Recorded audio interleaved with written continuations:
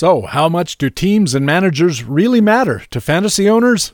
We'll ask Scott Pianowski from Yahoo Sports next on Baseball HQ Radio. Learn to play the winner's way, 'cause Baseball HQ Radio starts right now. And here's your host from BaseballHQ.com, columnist Patrick Davitt.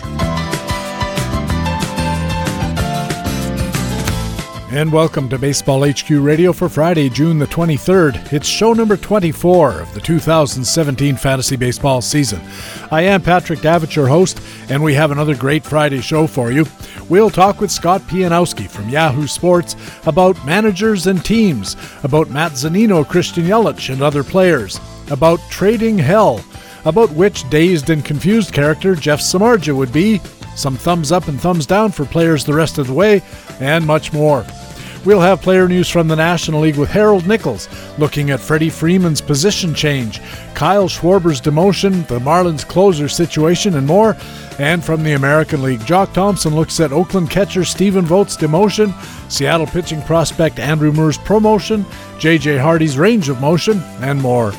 We'll also have commentaries from the expert analysts at BaseballHQ.com, the best fantasy baseball website in the business. In the Minor League Minute, Baseball HQ minor leagues analyst Rob Gordon reports on the A's pitching prospect A.J. Puck. In our playing time commentary, analyst Ryan Bloomfield looks at the pending return of Wilson Ramos and a possible call-up for Mets shortstop prospect Ahmed Rosario. In our frequent Flyers comment, Baseball HQ analyst Alex Becky also looks at Ahmed Rosario, as well as Seattle starting pitcher Andrew Moore, who had a terrific debut on Thursday night. In our weekend pitcher matchup segment, Baseball HQ analyst Greg Fishwick looks at Arizona right-hander Zach Greinke, Cubs left-hander John Lester, and other pitchers going this weekend. And in Master Notes, I'll be talking about how to explain the surge in home runs. It's another big Friday show. Thanks for joining us here at Baseball HQ Radio. Hey, what do you say? The All-Star break is on the horizon. We gotta talk some baseball.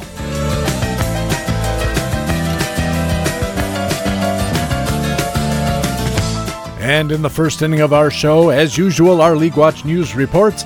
We have Jock Thompson standing by with the American League.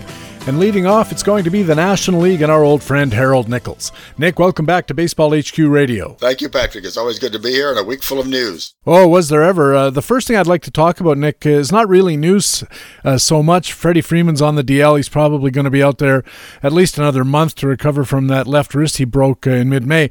But the team has already announced that they're talking about moving Freeman to third base so they can keep first baseman Matt Adams, who was acquired in the interim, and they want to keep him in the lineup. He's as hot as heck. Phil Hertz covered the story for Playing Time today. Can this be true? They'd be moving an all-star first baseman to third? Well, you know, and Freeman has already said that he'll be back after the All-Star break and will come back as a third baseman. So he's willing to take the plunge.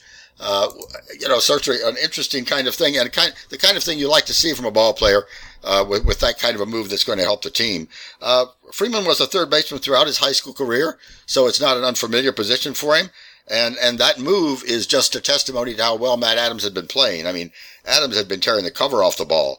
Over 31 days entering play on June 21st, 307 expected batting average, 183 PX. So Adams has really added a lot to the Braves lineup, and certainly being able to keep him in there would, if he can continue as hot as he's been, would add something to the Braves attack. Freeman was playing at MVP level before he got hurt.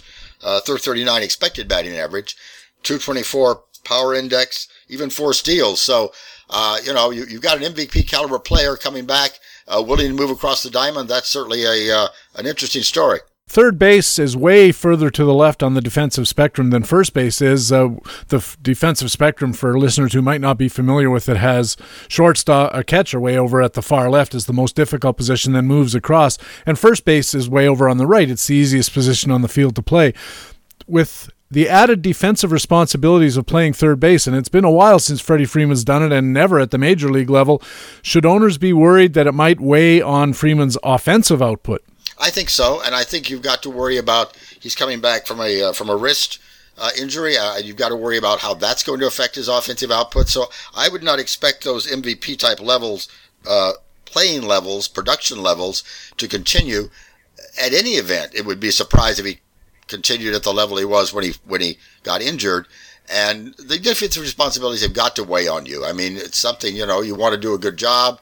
It's something you haven't done for a while. So I would think it would tend to depress offensive production at least a tiny bit. I'm not in the National League. I play American League only, of course. But, Nick, I think this might be a buying opportunity for players in National League and mixed leagues in this regard.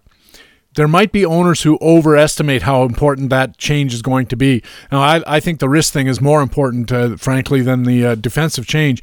But if somebody in your league is thinking or talking about, or you can persuade them that the defensive change could cause an offensive decline, maybe you could steal Freddie Freeman for 90 cents on the dollar. Yeah, I think that's a possibility. I mean, Freddie Freeman is certainly going to be valuable when he comes back, and someone worth owning in whatever fantasy league you're in. So. That is a good potential trading strategy, I think, yes. Nick, I know you're a Kyle Schwarber owner in some of your teams, and I wonder how surprised you were when the Cubs optioned him to Class AAA Iowa on Thursday. They say it's not going to be a lengthy demotion, but Tom Kephart covered the story for Baseball HQ in his Playing Time Today coverage. What is going on with this Kyle Schwarber move? Well, Kyle Schwarber has been awful for the entire year. And so they're sending him down to try to get him straightened out. And that's probably a good move. I mean, we've got a guy here. It was interesting. I heard some commentator not too long ago say, we really don't know who Kyle Schwarber is yet. And I think that's true. We've got a guy who can hit massive home runs, can go on an explosion and be a huge offensive plus. And at the same time, now been in this lengthy slump where he's the massive home runs are still there. But when you're hitting 179 or something like that, or whatever it was, I mean, that's just not going to cut it. So it's one of those situations where I think the Cubs made the right move. The question now is, how long will he be down? It's sort of similar to the Mike Zunino situation, isn't it? In the American League, where Zunino was sent down and was down, all of a week and a half before he was tearing up the league and was back. So it depends on how quickly I think the hitting coaches can figure out what it is that's causing a problem for Schwarber, and how soon they'll be able to bring him back. Right now, the playing time, Nick, is being distributed between Albert Amora and Ian Happ. Is that likely to continue? They've recently been splitting time in center field, and with Schwarber down, Happ will see more time in left field, allowing more center field time for Almora. Almora's been very hot, raising his batting average and his walk rate during June, not showing the kind of moderate power line drive stroke he showed in 112 at-bats in 2016, and hitting ground balls at a heavier rate. So not quite where he was a year ago, but still hitting fairly well. But more patience than he did a season ago. And what about Ian Happ? Boy, he was the news there for a week or so, a hot start. Yeah, definitely. Shown elite power, 276 expected batting average, despite a contact rate below 65% since he was promoted in mid-May. And that low contact rate, of course, tells us that his hot start is not likely to continue. His 34% home run per fly is unsustainable, so you want to be aware that home run pace is going to come down. But Ian Happ has certainly gotten off to a good start. Yeah, I think Ian Happ might be one of those guys you try to move off your roster via trade, because between the expected batting average, that high home run per fly ball rate, and this playing time question, I don't know, Ian Happ looks like a very risky proposition to me. Our projections at BaseballHQ.com, Nick, have Happ picking up about 15% playing time, but still only being a $5 or $6 player for the rest of the season. Maybe 8 more home runs, but a batting average under 250. Almora also gets a 15% upgrade, also a $5 valuation, fewer home runs, but a slightly higher average than Happ. And Schwarber's playing time has been cut by 30%, so our analysts don't think that Schwarber's going to be back very quickly, and when he's back, he's going to have to battle for playing time. His projection is taken a knock all the way down to that same $5-6 zone, a BA even lower than Happ's. And we should, Nick, note that Jason Hayward has also gone on the DL with a hand injury, opening up yet more playing time in the outfield. And I thought that might mean playing time for Happ and Almora, but the Cubs fooled everybody here, instead calling up Mark Zagunis, a prospect, and they started him in right field. What's the story on this Mark Zagunis? Nick Richards covered Zagunis in the daily call-up report. Baseball HQ preseason number 5, Cubs prospect, 24 years old, a former catcher, making a switch to the outfield. Does that sound familiar? It does. Good power this year at AAA Iowa, 11 home runs and 213 at-bats. The power might be a sign of growing strength as he gets a bit older. but more line drive gap power than fly ball power. So the home runs might be a thing for the PCL rather than going to carry over to the major. But a good on base guy, nearly 400 across his minor league career, and a really good defensive outfielder. 275 at bats, 401 on base percentage, 441 slugging in 1,196 minor league at bats. That's not bad at all. Having a nice season in 2016 at AA and AAA before he broke his foot. Combined 10 home runs, 49 RBIs, and a 288 batting average in 422 plate appearances. Good plate discipline, 12% walk rate, contact rate around 80%. Picked right back up this year with a batting average a bit low, but has good speed, especially for a former catcher. Could steal a dozen or so bases, and solid in the outfield. Maybe only up until Ben Zobrist is back, so that's the other wild card in this entire picture. But this should only be the start of Zagunis' big league career. Well, as I said, Nick, he started his first day up in the big leagues, went into right field, and he went 0 for 5, so not one of those storybook finishes you hope to have when you're the first day in the big leagues, but I guess he was probably pretty nervous too. You mentioned Ben Zobrist is going to be coming back before too long. Schwarber's demotion, apparently according to the team, is not for the long term. How many outfielders can the Cubs cram onto their roster? Something's got to give here. Yeah, it does, definitely. I mean, you can't carry a roster of 12 outfielders in a 25-man roster. So, it's something that does have to give, and I imagine we're going to see some shuffling going on. Somebody's going down probably when Zobrist comes back, and as we said, we'll see how long it takes to get Schwarber straightened out. Personally, I think sooner or later Schwarber's got to get traded to the American League. He's a designated hitter if ever I saw one. Asdrubal Cabrera coming back from the DL to the New York Mets, but maybe not to play in his previous shortstop position. What's going on in Queens? Well, what the reason that there's talk about Cabrera not returning to shortstop is he's had some defensive struggles at shortstop this year. 11 errors so far. So not handling the position as well, perhaps, as he has in the past, as well as the Mets would like him to be. So the talk right now is that Cabrera could come back at second base. They've been struggling a bit at second base anyway, so that might be his way to slot him in. And for the time being, at least, Jose Reyes would continue playing shortstop. Yikes. What about the chances of calling up Ahmed Rosario? Well, that's the thing all the commentators keep clamoring for, and the Mets say they're not going to do it. They're not going to do it, so we'll see what happens. I think they are going to call him up. Ryan Bloomfield will be covering Ahmed Rosario today on Baseball HQ Radio in his playing time commentary. Alex Becky also looking at Rosario in frequent Flyers. Let's go over to another shortstop, second base type guy in Milwaukee. Last year's breakout star Jonathan Villar, who's on the DL currently, is reportedly getting ready to go out on his rehab assignment. But listen to this. While he's been out, replacement second baseman Eric Sogard has been absolutely on fire. Tom Kephart covered the story for Playing Time today, and the question everybody's wondering about is VR getting Wally pipped by Eric Sogard? Well, he might be for the moment. I mean, Sogard's his first 400 at bats since being promoted in May, 458 on base percentage. I mean, how do you sit down a guy who's getting on base almost half the time? You can't. If you're a manager, you've got to play him. So at this point, Sogard came into the lineup as an injury replacement. He's found regular playing time because of the injuries, and he swung a hot bat and displayed great on-base skills. 15% walk rate, 86% contact rate, 29% line drive rate.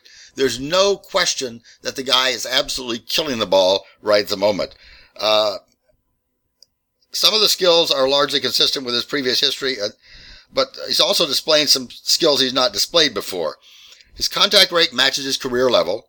Line drive rate likely unsustainable. We look at his line drive rate, and over the past few seasons, 25%, 24%, 29%, or 22%. So 29% seems 4 to 5% high. That's likely to come back down. Also, his newfound patience and power, and we wonder, is that going to continue? His current walk rate is nearly double his career walk rate of 8%. Current power metrics, including power index and home run per fly, are real outliers in comparison to his previous levels. I mean, this is a guy who's 31 years old, who has 3 almost full-time seasons of 300 plus at bats, 291. But so it's not as though Sogard is someone completely new to the major leagues. So we have some idea of who he is, and at 31, he's kind of at the end of a growth spurt if he was going to have one. The home ballpark in Milwaukee is dramatically better than where he was playing in Oakland, and that could certainly make a difference. More conducive to home runs, especially for left-handed hitters. I think there's a real possibility that what we've seen in terms of power from Sogard thus far has been a fluke, and we're not talking about huge power. 3 home runs at 112 at-bats compared to 1 and 372 a year ago, but he's still not hitting the ball at a Cody Bellinger rate. VR, in contrast, is showing a contact rate, expected batting average, hit rate below his career levels. 213 batting average at the time he was sidelined. His strong 2013 looks like it might have been a career year. So hard to know what's going to happen at second base. I think probably they're going to play the hot hand is what they're going to do as they continue into the dog days of summer here. And we may see some shifting and some changing going on in terms of who's on second in Milwaukee. I will just say this, Nick. I wouldn't be running out to try to get Eric Sogard on my roster. I've lived through that before in American League formats, and boy, I know that there's the park effect, and I know that he's maybe changed his approach and walking a bit more and hitting more line drives and everything. I just don't buy it. I just don't think that you get an old dog and he learns that many new tricks all at once. Jonathan VR, you mentioned, we talked about the Freddie Freeman situation moving around on the defensive spectrum. VR struggled defensively this year because they put him in his 3rd different infield position since he joined the club. He split time in 2016 between short and 3rd. Now this year they moved him to 2nd because they wanted to make room for Arcia. Could it be that VR is struggling because they just won't settle on a position for this guy? Yeah, I think that's entirely possible. We're talking about a 26-year-old ball player at this point who doesn't have the depth of experience that a lot of guys have, and just really one full-time season, and that was last year. So that could certainly be a reason for the struggles, and it may take him a while to get straightened out. VR's the kind of guy that if he's been being dumped in a National League because of this apparent change, especially in a keeper league, he's the kind of guy I would jump on. Oh, me too. I always like those opportunities where you get a guy who has a terrific season like VR had, then he follows it up with a bit of a slow start. If you can get him for 50 cents on the dollar, I think especially if you're trying to chase the leaders in your league, you could do worse than grabbing Jonathan VR, because who knows, maybe he follows up in the second half this year with some kind of sort of match for what he did all year last year. You could really get yourself some value there. Finally, Nick, in Miami, there's a lot of scuttlebutt that the disappointing Marlins are looking for trade opportunities, not to acquire players, but to get rid of them, and including trading relievers A.J. Ramos and David Phelps. Now, Greg Pyron looked at this story in Playing Time Tomorrow. That's where they look ahead at roster situations. He covers the National League East. So here's the question. If Miami trades A.J. Ramos and David Phelps, that's their closers. Who gets the ball in the 9th for Miami? Well, there are options, and so the options are certainly worth looking at. The name that springs to mind, of course, is Kyle Barraclough, but he's had walk issues. He's reined in the free passes so far this month, but April to May, 7.7 control and 22.1 innings pitched. Not good. June, better, 3.4 control and 8 innings pitched. So better in June, but the walk issues have been a problem with Barraclough, and the kind of thing that might, just for the manager's gastrointestinal comfort, you might have wanted a closer. Nick Whitgren has been quietly effective, 2.88 ERA, DOM of 8.3, control rate of 2.2, 100 BPV in 25 innings pitched. That's been very good, and that's not necessarily a fluke. 3.14 ERA, 102 BPV in 52 innings a year ago. So those things look very good for Nick Whitgren, but the xERA doesn't support the near 3 ERA. 4.16 expected earned run average last year, 4.27 expected earned run average this year. And if you're a Baseball HQ follower, I pay a lot of attention to those xERAs, although with relievers perhaps they're a little out of line, but those would make me hesitant for a guy like Nick Whitgren. An interesting name to look at here is lefty Jarlin Garcia, a 24-year-old, 6th best prospect on the Baseball HQ list for 2017. Looked good in his first taste of Major League action. 3.68 ERA, 9.4 DOM, 1.6 control, 134 BPV. A triceps injury limited him to 50 innings pitched in 2016, so this team let him try as a reliever. He's had some hit rate luck and been dominant against left-handed hitters. 14 command and 573 OPS against left-handed hitters in 43 plate appearances. And did okay against right-handers, 3.0 control, 687 OPS. As the team's only lefty in the pen, he's worked his way into a more prominent role lately, racking up 4 holds in June. Could eventually see some save chances on a matchup basis, although I would guess unlikely as the only lefty in the pen, unlikely to become the real stopper.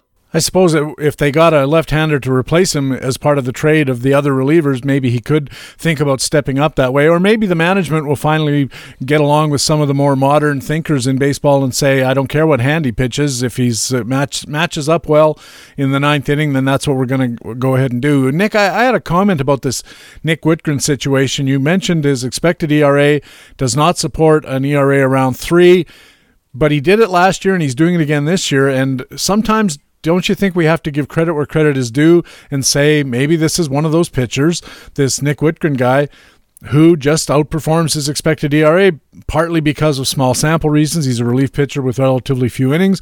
Maybe he's just doing something right that we haven't identified yet. Yeah, I think that's certainly possible. I think you and I have talked about this before, that for a reliever, the xERA, because of the small sample size, can get warped a bit.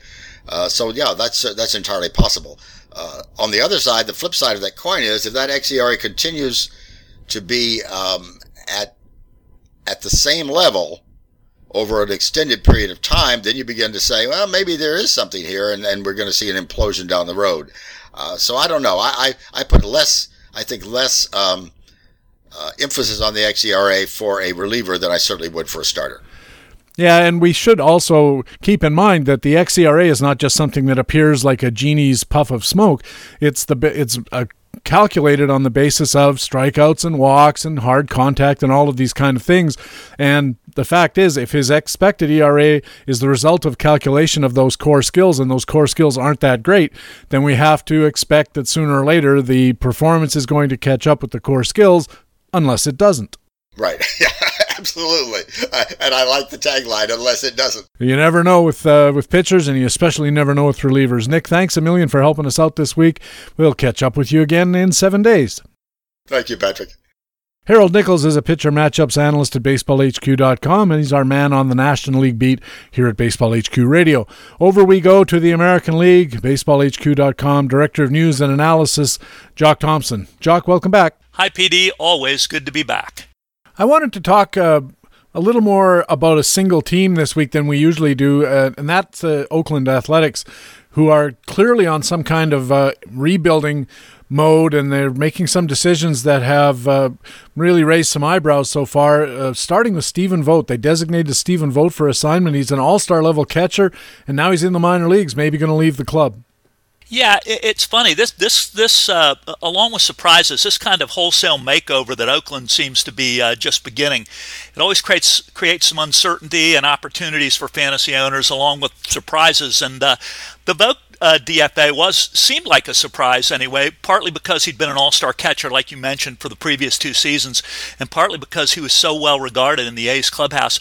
But honestly, after I looked at everything, including reconsidering what kind of organization Oakland is, this thing probably shouldn't have been as unexpected as it was.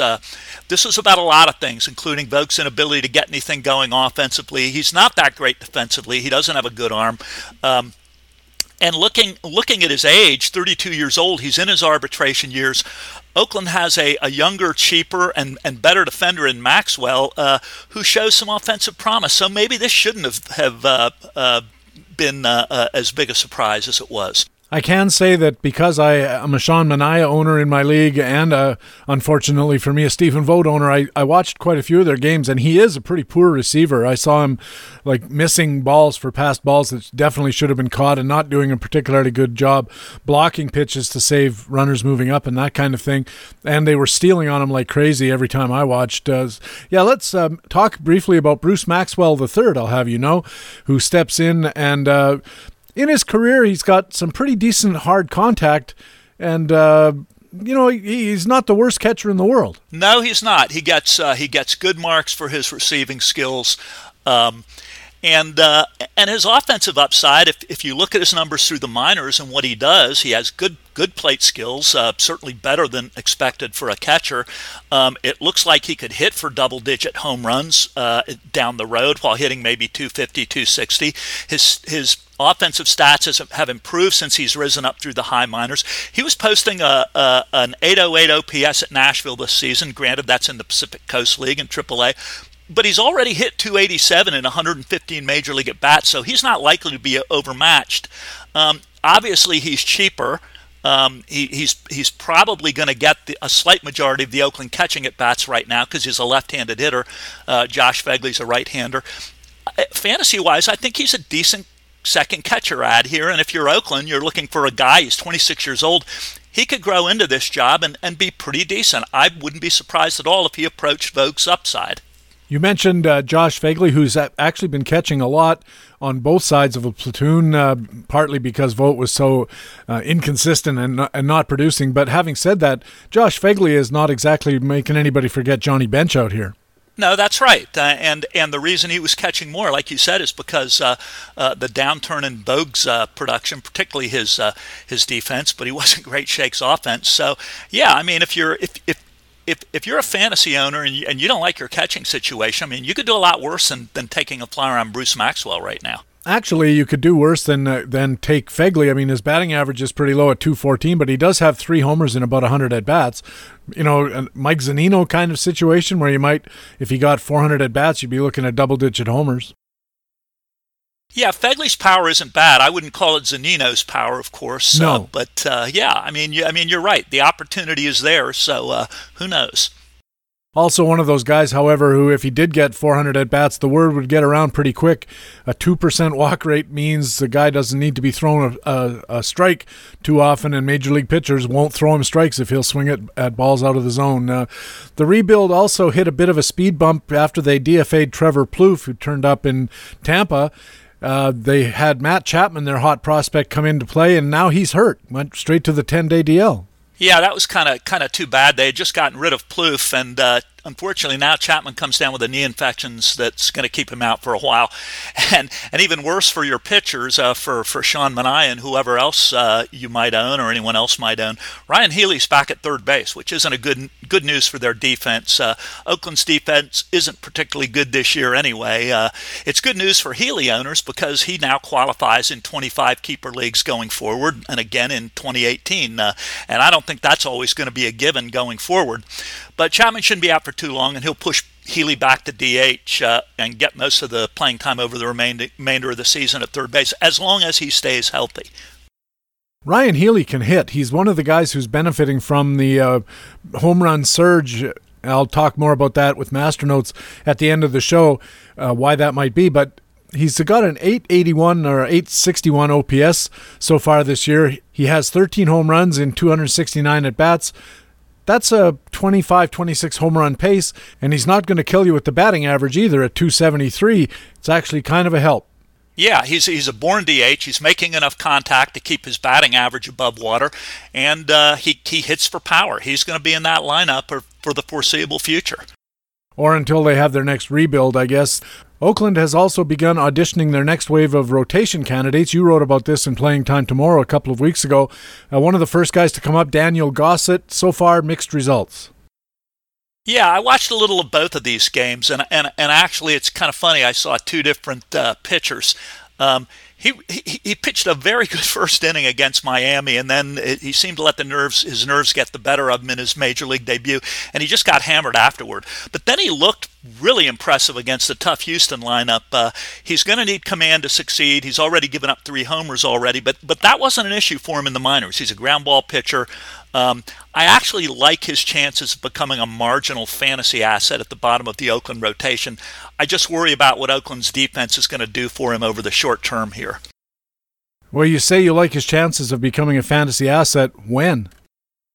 I'm talking about longer term again. I'm thinking about my keeper leagues, so I think it's going to be touch and go this year because of that defense. But if you look what he did against Houston, 6 strikeouts, lots of first pitch strikes in 6 innings, a lot of swinging strikes, which kind of surprised me. His velocity was up around 92. He pitched a pretty good game against a pretty good offense. It was promising. What else can we look for as Oakland rebuilds? Well, obviously, most people are looking for Franklin Barreto, who is their number one prospect entering 2017, and he hasn't done anything to change that. He'll be up at some point, but the biggest issue for the A's now is they have a crowd in the middle of the infield. They've got a healthy and hitting Jed Lowry, Chad Pinder, who's at least hitting for power. He's hit a bunch of home runs, and now you've got Marcus Semien, who's missed most of the season, and he's rehabbing from his injuries. So something's got to give, and I suspect at the very least the A's are going to want to move Lowry, who actually is suddenly a pretty viable trade candidate now that he's healthy and hitting again. But simply put, barring injuries, Barreto has a few obstacles in his way, at least over the short term. I expect him to be up at least by the trade deadline, if not before. Another American League team auditioning their prominent Major League ready pitching is Seattle.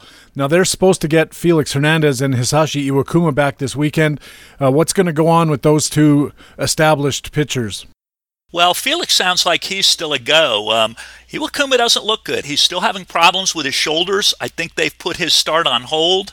And this was one of the guys I wrote up in the forecaster, and actually this has gone pretty much to plan, I thought. He had injuries last year. He was losing skills. He's 36 years old.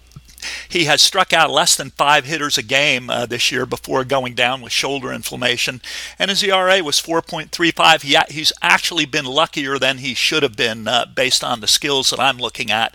His controls are way off. I wouldn't be counting too much on Iwakuma for the rest of the year. They also brought up a prospect, Andrew Moore, a pretty good-looking prospect. He started the other night against Detroit, and he looked really good. I watched part of that game. I listened to most of it, and he sounded like he belonged out there. I didn't hear about Iwakuma's start being put on hold. He was supposed to start on Saturday until I heard about Moore, and I was wondering, well, why are they bringing up Moore if Iwakuma's going to start on Saturday? And obviously they were thinking about this in advance. And like you, I watched Moore last night for 2-3 innings, and I thought he was pretty impressive. It's another back-of-the-rotation command guy, but he was a 2-time All-American who a lot of observers think can outpitch his repertoire with that command. If you look at his minor league numbers, and you'll see what I mean, I kind of think he's a guy who could do pretty well at the back of a rotation too. Much better in Seattle than in Oakland since their defense is a little bit better. I'd probably give him an edge for the rest of the year over Gossett. Now, we should caution that Andrew Moore on the BaseballHQ.com depth charts for the Seattle team is currently sitting 7th in a 5-man rotation. He's behind injured Drew Smiley, and he's also behind an injured Iwakuma. So right now, at least, he could be in the 5th spot. But Smiley's supposed to be rehabbing and might be back around the All-Star break. Iwakuma, if he gets everything sorted out, he could be back soon as well. Might this be a situation where Moore has got some decent skills but no place to use them? Well, I kind of look at it a little bit differently. I think he's got all kinds of opportunity over these next 2-3 weeks, and if he pitches well, I don't think they're going to move him out of the rotation because I just don't have faith in, I personally don't have any faith in Iwakuma or Smiley, who's missed the entire year so far. Over to the East Coast, the Boston Red Sox, Pablo Sandoval, their third baseman, is out again. This time he's got an ear infection, of all things. And even when he was healthy, he had lost a little weight, and people were very excited about that, but he was not playing well. So what's going on with the third base situation for the Red Sox? Yeah, he's been awful. I mean, he's batting .212. His contact is way down from recent years. I think he's 76% contact. He was always mid-80s. That was always the one strength that he had left as his power began to dissipate. Now he's not hitting for any power, and of course he's never had any speed. Pablo, the Red Sox have a black hole at third base. They've got Brock Holt on the DL and no timetable for his return. It looks like, at least in the short term, it's going to be Josh Rutledge, and they've recalled Devin Marrero, both of whom are terrible offensively, and they're going to man the hot corner for now. The big question is what Boston is going to do down the stretch, particularly if they're still in the AL race. I don't think they can stay in the running with that kind of a situation at third base, no matter how good their offense is. The real question is, will they call up their prize prospect Rafael Devers now at Double-A? This reminds me a little bit of their third base situation last year and Yoan Moncada's promotion in August. It's an interesting situation. I checked out Devers as a minor league guy, and so far this year at Double-A, as you mentioned, he's batting close to 300. He's got a 355 on base, and his OPS is around 924. That's pretty good for Double-A. I mean, obviously it doesn't translate one for one to the major leagues, but he's got 14 home runs, no speed at all. But this looks like a guy who knows his way around a batter's box. Yeah, that's real good, and particularly for the Eastern League. 14 home runs. If you check his record, the power was expected, but this year it's really blossomed. So they're going to be tempted, I think, down the road if they can't find another third baseman on the trade market. This is a guy who's blossoming. On the other hand, he's only had 239 at bats at Double-A, no Triple-A time, and he's 20 years old, so it would be a significant leap. Yeah, and the last thing they want to do if you're taking any kind of long-term outlook, as Boston tends to want to do, is bring up a guy before he's ready, and then his first experience in the major leagues is a failure and not being able to meet the standard, and that can sometimes impede a guy's long-term development. I think Boston might be smarter than that. Yeah, I personally think they're probably going to explore the trade market. There's going to be a lot of guys who become, as they say, redundant or superfluous. Maybe they should have gotten in on the Trevor Plouffe sweepstakes. But there's going to be some guys without jobs who other teams want to get rid of. So maybe that's where they go to find their third base help. What about Mike Moustakas in Kansas City? He's coming up to the end of his contract. They'd probably be happy to trade Devers for Mike Moustakas. Yeah, I kind of doubt. You mean Kansas City would be glad to accept Devers for Mike Moustakas, and yeah. Oh, sure, yeah. I have no doubt that Kansas City would, but I seriously doubt whether Boston is going to consider trading Devers right now. Along with the return of Devin Marrero, which you mentioned, they've also recalled Sam Travis. He's more of a first baseman type. Is he going to play at all? Yeah, well, he was called up before, and he's a good natural hitter. He has 24 plate appearances. He was actually hitting .409 before they sent him back down again a couple of weeks ago because they didn't have any room for him. He's basically going to platoon with Moreland at first base right now, and he's also a hedge against Hanley Ramirez's nagging injuries. He's got some shoulder and neck problems, and he's not producing at DH. So Travis is probably going to start maybe 2, 3, 4 times a week until they run out of places for him to play again, and they'll send him down. Good longer-term bet unless there's an injury, which could open up more time for him. But right now, a deep league selection only.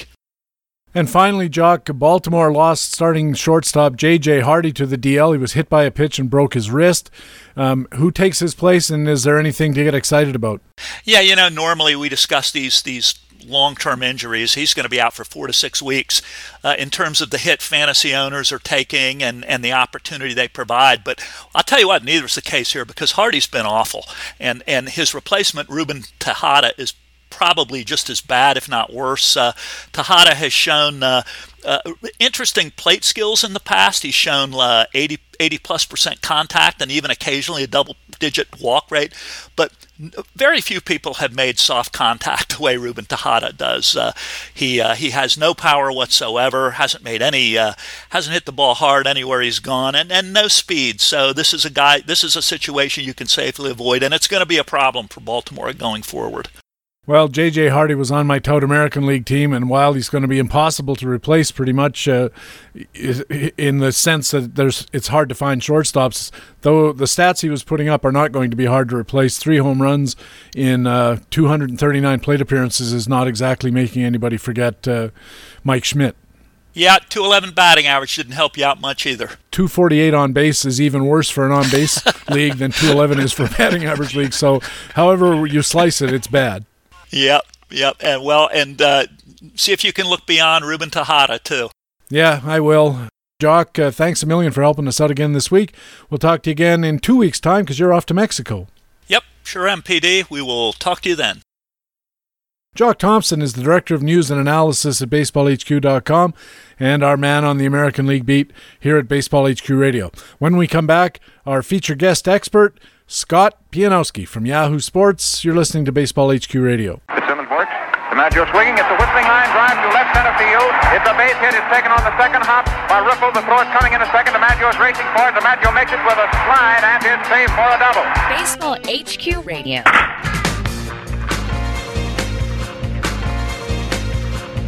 And welcome back to Baseball HQ Radio. I'm Patrick Davitt. Time now for our feature expert interview, and it's my pleasure to be joined by Scott Pianowski, fantasy sports writer for Yahoo Sports. Scott, welcome back to Baseball HQ Radio. It's great to be here, Patrick. Before we get started on all your tweets and columns and all the stuff we need to talk about, how are your teams doing in your experts leagues? Oh, man. I was joking with Fred Zinke that I should probably try to offer a bribe for you to not ask me that question. I am in last place in the Tout Wars Mixed League. You know, look, I'm competing every week. I think I'm a good player. I'm engaged. I'm never going to give up. I mean, I'm very embarrassed by that. But I've looked at my team and tried to figure out, what could I have done differently, or what could I have avoided? You know, is this one of the prisms we see? One of the problems we have with competitive environments is when we do well, we want to say, oh, that validates us. I'm a good player. And when we don't do well, we want to say, well, it's bad luck. Who could have seen all these things happening? And I'm trying to be very realistic about, should I have seen, just look at the top of my roster, Manny Machado, who I recently traded, but, he was a big pothole for me for most of the season. Ryan Braun got hurt, gotten almost nothing out of him. Zach Britton was one of my two closers. Obviously, he got hurt early in the season. Lindor's done far less than I expected. Jonathan Lucroy, it's amazing his run production numbers for somebody who's played a full season. I mean, there's five are like my seven most expensive players who have done significantly less than I expected. And somebody might say, well, maybe you shouldn't have paid up for Braun because he's got an injury history. I thought he was somebody who would play hurt. It's kind of interesting that the Brewers are in the hunt, but Braun isn't playing. And I don't know how badly he's hurt. He's had a recent setback, but I don't know. I don't feel that there's a lesson here. All these players where I thought they were decent values, somebody bid $1 less than I did. In every instance, it wasn't like any of them were like must-gets for me. I just thought they were decently priced. And, of course, now I don't feel that way. Yeah, I was going to say I've had the same experience. I'm second from the bottom in Tout American League, and I thought I had a really terrific draft. And I still think I had an auction. I think I did really well at it. I thought I made good, sensible bargain picks, except for Danny Espinosa. Absolute brain cramp on that, and I'll own it. I wish I hadn't got him, but everybody else I got I thought was a pretty good get, and so far they've just underperformed a little here and there. But when I look at where I am in the categories, I'm 2 good weeks away from jumping from second to last to like third in the league, and that's what I kind of pin my hopes on, is that sooner or later everything's going to start happening. Yeah, it's funny, maybe 5 or 6 weeks into the season, I know it's always a question of when do the standings mean anything, but I was in 5th place maybe 5 weeks ago, and then everything just started sinking like a stone, and I've looked at some of the categories. I have a lot of upward mobility in categories. I think it's going to be a pipe dream to try to win at this point, but I feel confident I'm going to pass some teams, and even though I don't look that good in the standings now, I'm starting to get healthier. I may get Britton back. I've sold a couple of guys who were disappointing for things that I think would work out well. I know this isn't a great thing to have in a mixed league, but I actually have really good depth.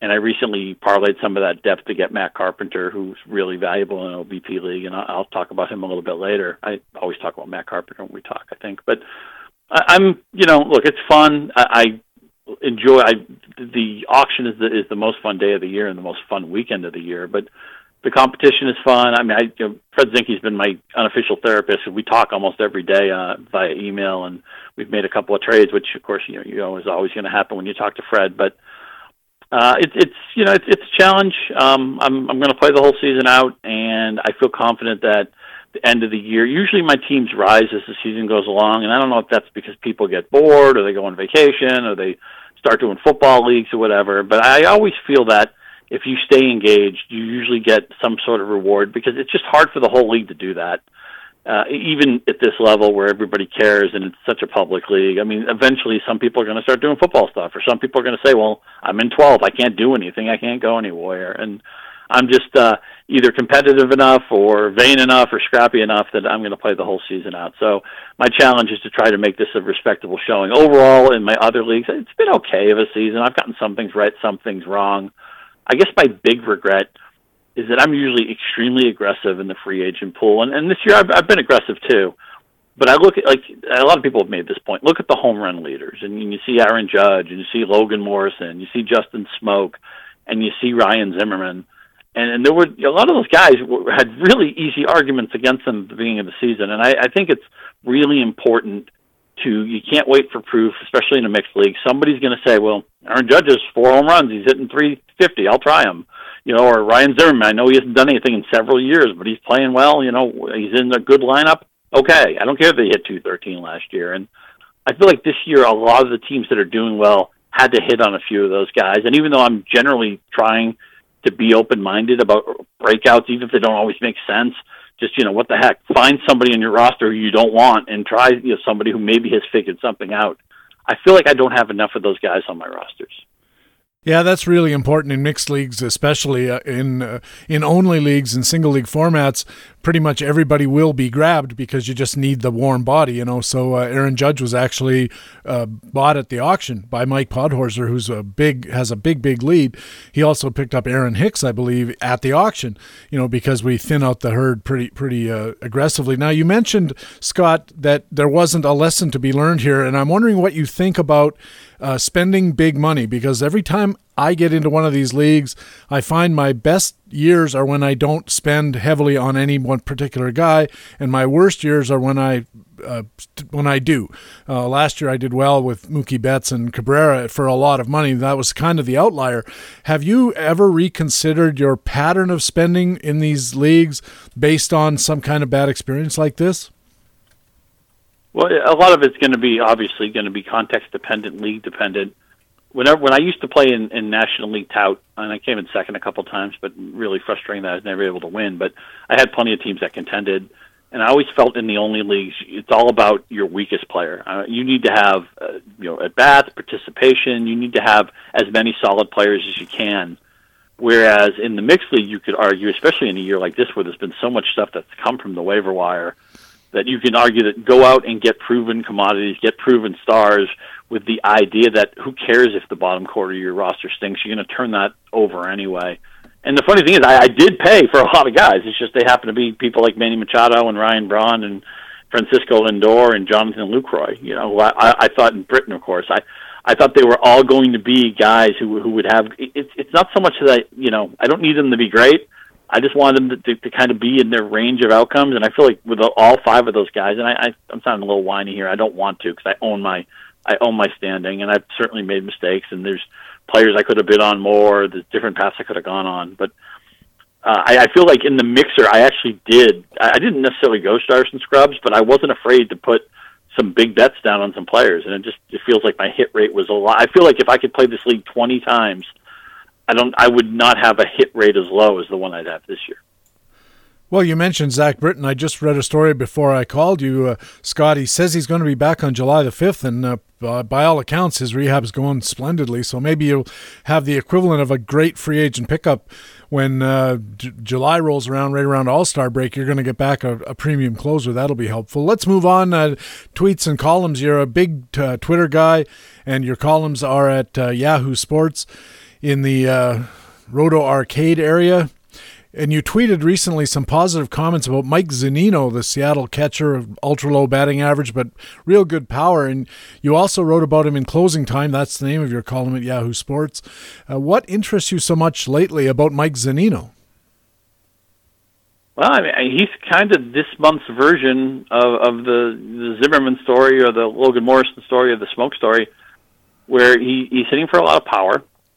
And I know that the strikeout rate is still really high, but baseball has shifted so much in the last few years where it feels like, and actually I don't enjoy this. I miss rallies. I miss like a single and a stolen base having some value. I'm not saying I want everybody to play like the 1985 St. Louis Cardinals, but it feels like all you see now is homers and strikeouts, and relief pitchers come in, they pitch for an inning, and they throw 100 miles an hour, and it's just so many home runs now. Everybody hits home runs now. But I guess part of what that means to me now is that when a guy like Zunino is producing and hitting for a lot of power, and this is a number 3 overall pick in his draft class, I know part of that was the defensive value they expected him to have, but I don't care so much about the strike. Everybody strikes out now. It's not that big of a deal to me, and I like that he tweaked his approach a little bit in the minors. I'm not a batting coach. I'm just somebody who's watched baseball for a long time, but at least he was doing something different. He was modeling himself after Matt Holliday, which I think is a good guy to try to, if you can imitate him.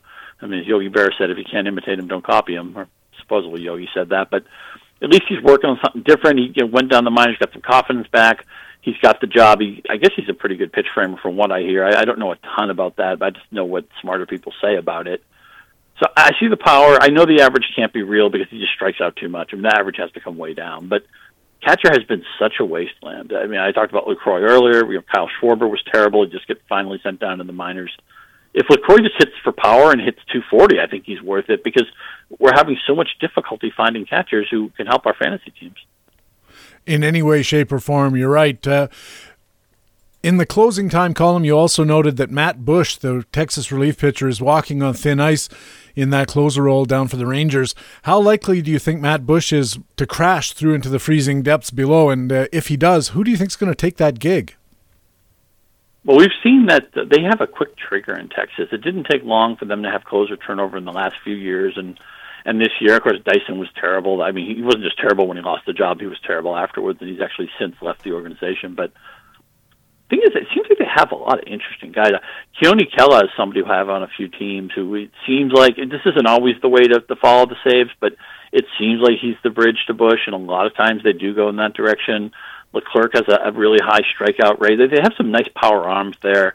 Bush has not pitched well over the last 3 or 4 weeks, and again, because Bannister, or maybe it's coming from the organization, but it seems like this is a team that is not going to mess around. I mean, they think they're supposed to be a playoff contender. They're maybe like one good week away from really being in it. They're not going to catch Houston, but maybe they could jump back into the wild card race. I don't think Bush has a long leash, and I think Kela or Leclerc would probably get the next save opportunity if Bush lost his way, and I've added Kela in a few leagues.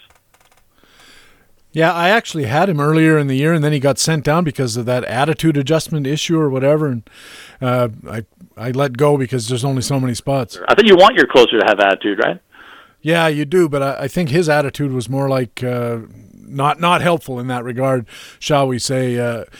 I noted your response to Scooter Gennett's big 4-homer, 10 RBI game, and a lot of people wrote it down to flukiness or whatever. You said there's more to the story, and in fact, you think Gennett is actually playable in mixed leagues, which is probably something not a lot of people think.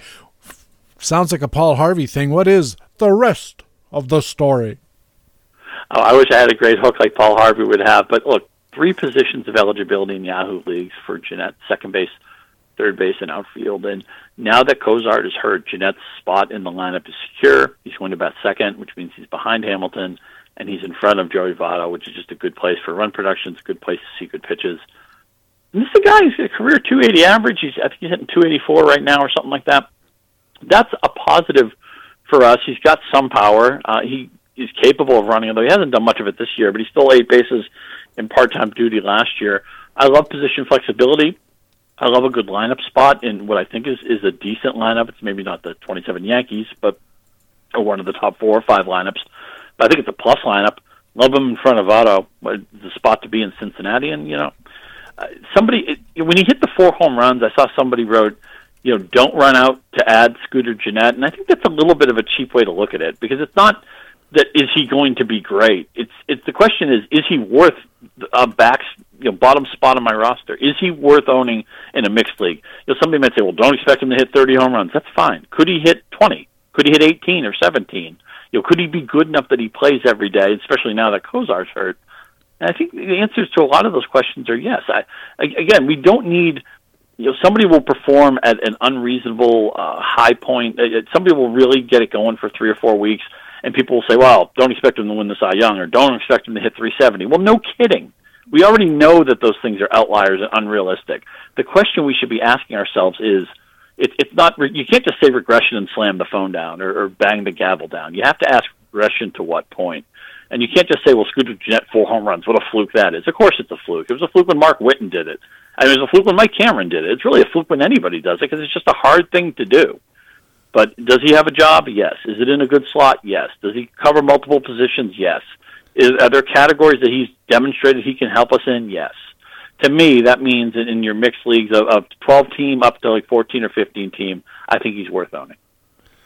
Justin Turner of the Dodgers is currently hitting fairly close to 400, and I'm not talking on base percentage, I'm talking batting average. And you said on Twitter it feels like he's hitting 600. What did you mean by that? I love that guy. I don't think I own him anywhere either, but what a line drive machine. Talk about one of the mistakes the Mets have made.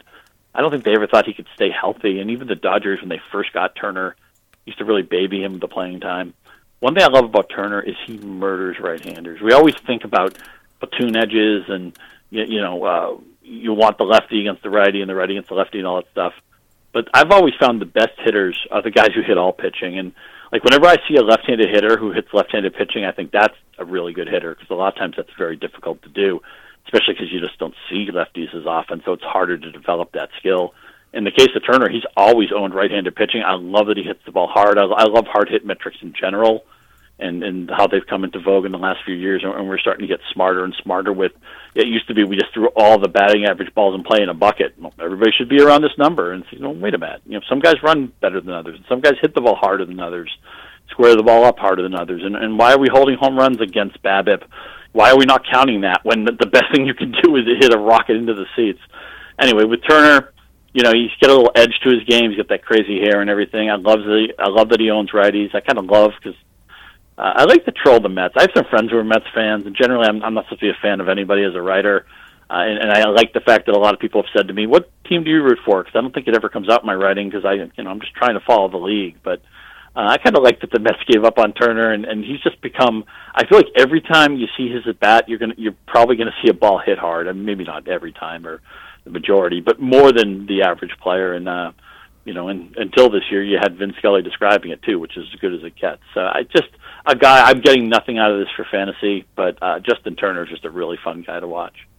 Are you as surprised as I am that Justin Turner, considering how hard he hits the ball, and you've got guys like, Gerard Dyson has 4 home runs this year, and there's something going on about that I'm going to talk about later in Master Notes, but Justin Turner only has 5, and that surprises me. Justin Smoke has 21 or whatever he has, Gerard Dyson has 4, and this guy's got 5. It seems like he should have 25.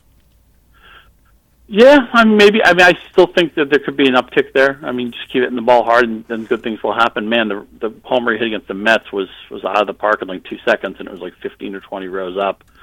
But maybe it's a case of maybe he's more of a line drive gap hitter than he is a pure home run hitter. But I can't imagine the Turner owner in your league wants to trade him, because that average is so pretty. But and we know, man, that lineup is loaded. I just love having pieces of plus lineups. The Dodgers are just hitting the crap out of the ball. But yeah, that home run count is a little bit surprising. I would think that's going to correct itself a little bit, and it will be on the upswing soon. But with his batting average, I'm sure his owners probably don't even care too much about that.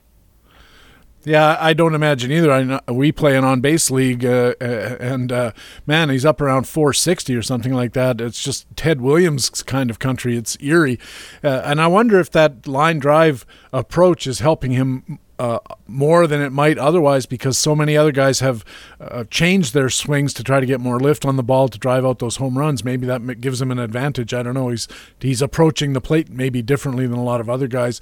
Before the season, Scott, a lot of people were very high on Christian Yelich of Miami, and even though he's not playing super great this year, a lot of people are still on Christian Yelich. You said on Twitter you don't get why. Why not? You just got to get the ball in the air more. 62%, 57%. This year it's like 58%. And in a year where everybody's hitting home runs, he only has 7. I don't know. Yelich, I get it. First of all, you would think he might be my type of player, because I love players who do different things, who do have a broad amount of skills they can give us. Bill James said for years, you talk about Dwight Evans as an example of a player who was underrated all through his career, in part because he did a lot of things well, but he didn't have maybe, of course, also Evans got on base a lot, and he played in an era where not everybody understood how valuable that was. And then I grew up in Boston, and I saw Jim Rice be the person who got most of the acclaim. You won an MVP justly in '78, but Evans was the better player in the '80s, and I think is probably more deserving of a Hall of Fame nod. I don't know if he'll ever get it. All those Gold Gloves in right field, and so difficult to play right field in Fenway with the real estate, and the fans are right on top of you. It's the Sun Field. I know sometimes I think Rob Nyer said that Evans couldn't be the best right fielder in Boston. It had to be Trot Nixon, because Nixon played more games in center field. That to me was just ludicrous. It's so difficult to play right field in Fenway. But anyway, I'm getting a little bit off the point here, but Evans did a lot of things well, and that often is what makes a player underrated. That specialists are overrated, and a guy with broad skills are underrated. And yet Yelich, I think what bugs me about him is that for some reason he was a player that a lot of analysts wanted to price an improvement and wanted to, and you know, a lot of times the growth of a player's career isn't linear. Sometimes they can improve 1 year, they can go back 1 year. They can show a skill 1 year and then not show it the next year. They hit lefties 1 year, they don't hit lefties the next year. And I think this is probably just a personal thing with me, and maybe it's not the best thing to be tweeting about. You know, sometimes I just tweet things that are a little bit more half-baked than other things. But I've just gotten the sense that Yelich is a player that the industry really wants to make. And I always felt Schwarber was like that too. I mean, it felt like he was put in the Hall of Fame before you played 200 games in the majors. It's like, man, can he play defense? Can he hit lefties? How often is he going to strike out? You know, and now finally the Cubs lost patience with Schwarber. But I just feel like with Yelich, for some reason, there just seemed like a real rush to anoint him as like this MVP sleeper or something. And heck, I think he might be the third best outfielder on this team. I mean, in part because the other two guys are playing so well. Marcell Ozuna is, everybody I think knows he's good. I think he's one of the most underrated, underreported, underappreciated players in baseball right now. And lo and behold, Patrick, in a season where everybody is hurt, Giancarlo Stanton is not hurt, and for that matter, Steven Strasburg is not hurt. So what the heck's going on with that? If you're asking me to figure out how injuries work in baseball, don't, because I have no more idea than I have about how to pilot a spaceship to the moon. When I look at Christian Yelich, and I'm curious what you think about this, from the time he joined Major League Baseball in 2013, his BABIP has been around at least 360, somewhere in that vicinity, 355, 360. And once a player displays a skill, he owns it. That's what we say at Baseball HQ, and we've demonstrated that what we call hit rate, it's a percentage version of the exact same thing. Once he establishes a level, he tends to stick to it. But this year, he's down around 31%. His BABIP is 308, which is 50 points off of his career established level. What do you make of that? Well, his line drives down, hard hit rate down. I don't know. I mean, maybe I haven't watched Yelich that closely, but he's never had an elite hard hit rate either. I mean, his line drive rate has been a little bit over average, but not in the 27, 28, 30%. It's been more like the 21, 22%. Where it's good, it's something. It's a plus skill, but it's not like he's elite in that skill. I would think that just hitting less line drives, and that could be variance. That could be. I mean, who knows? I mean, that could be an adjustment that he makes at some point. That could be a vision issue. It could be a lot of different things. But, I mean, he's still a good player. He's still on pace to have probably around 15 to 18 to 20 home runs and stolen bases. The 269 average you would think would come up if he plays closer to what his BABIP is as a career. I don't know. I just have a thing about Christian Yelich, and I don't think I've articulated it well at all. It's to me, it's just when players, and I think Schwarber's a better example of this. I don't want to kick a guy while he's down in Iowa, but maybe they're doing a Field of Dreams remake. But whenever there's a rush to treat a player in what I think is a different tier than what he's already demonstrated, I get that players are on trajectories, and you think of a young player, you want to get a player on the up arrow, on the up escalator, and maybe you hit him at the right time. But I just felt like with Schwarber and with Yelich, just maybe more of a effort to elevate them to a tier that I was willing to pay. Just out of curiosity, do you think Aaron Judge is going to maintain this kind of production, not necessarily for the rest of the year, but is this who he is when we're starting to think about him for next year or the year after? Nobody can be this good, but I guess the idea would be, what would I project him for? If I had to project his 2018 right now, I'd probably say 285, 290 average with 35 to 40 home runs. It's been really weird to watch all these Colorado pitchers doing so well, but despite all those great performances we're seeing, you still insist you would not roster a Colorado pitcher in a mixed league. At this point, why not? Well, a starting pitcher, I would be fine with. I don't have any Greg Holland, man. He's allowed 5 runs. I don't know where any of them work. I haven't seen. Every time I watch him pitch, it's like 9 pitches and the game is over. But it's just such a hard place to pitch for documented reasons. The breaking balls don't break so much. Obviously, the ball, the thin air, and the ball flies well. But the underrated thing, and we saw it get to Jeff Hoffman a couple days ago, is that park is so huge, everything falls in. The acreage that you're asking the outfielders to cover so that you can make a good pitch and your guy flails one, there's just so much of a better chance of it falling in. It's such a great park for batting average, and you think of the weather. G. McCaffrey's talked about this a lot. I mean, look at the monthly splits for Coors Field. A lot of times they don't have great weather in April, and you don't see a lot of hitting there, but it's hotter than heck now. And we saw what Arizona did in this series, and some really good Colorado ERAs get messed up. And here's the other problem with the Colorado pitchers is you have to deal with Coors. And look, I'm not exactly giving you a deep theory that Coors Field is a bad place for a pitcher. We know that. All the data shows it. It's documented. Everybody gets that. But if you play for Colorado, what do you do when you go on the road? You go to Arizona, which is right up there with Colorado as the worst places for a pitcher to hit. And oh, by the way, Arizona has a great team and a great lineup. Then you go to L.A. The team hits all these home runs. They have a deep lineup 1 through 9, so that's no good. I mean, the Giants' start is good, and San Diego's start is good, although Petco has not been the same. Another park that's shifted a little bit. It's still a better park for the pitchers. But you can hit a home run in Petco Park now. For a while, it seemed like you couldn't. So that park's played a little bit differently in recent years. But so a lot of people have said to me, well, I'm going to own the Colorado pitchers. I'll just use them on the road. Well, I don't know how you can ever feel good in Arizona. I don't know how you can ever feel good in L.A. So now you've already lost, 60% of your starts, 65%, something like that. I mean, if you don't want to start somebody at least half the time, I don't see why you'd bother rostering them. And the problem when things go bad in Colorado, you don't allow 5 or 6 runs. You allow 9 runs. You allow 10 runs, something like that. It can get away from you really quickly. And it may be a day where the team thinks you need to give them some length and they keep you in. We've seen that a lot of times where guys allow 7 or 8 runs in a Colorado game and they stay in because the team can't go to the bullpen in the second inning. So the downside is too much for me because, again, the park, which everybody knows about, but the other problem here is that Arizona and LA, you can't really trust those road starts either. So you're just taking too many. And, there are other teams in the National League who can hit. You may not want to pitch them against the Nationals, or there may be an interleague matchup you don't like. I just feel like you get the calendar. It's like trying to get a reward flight on an airline and, like, all the seats and all the dates are blacked out. And you're like, when can I fly?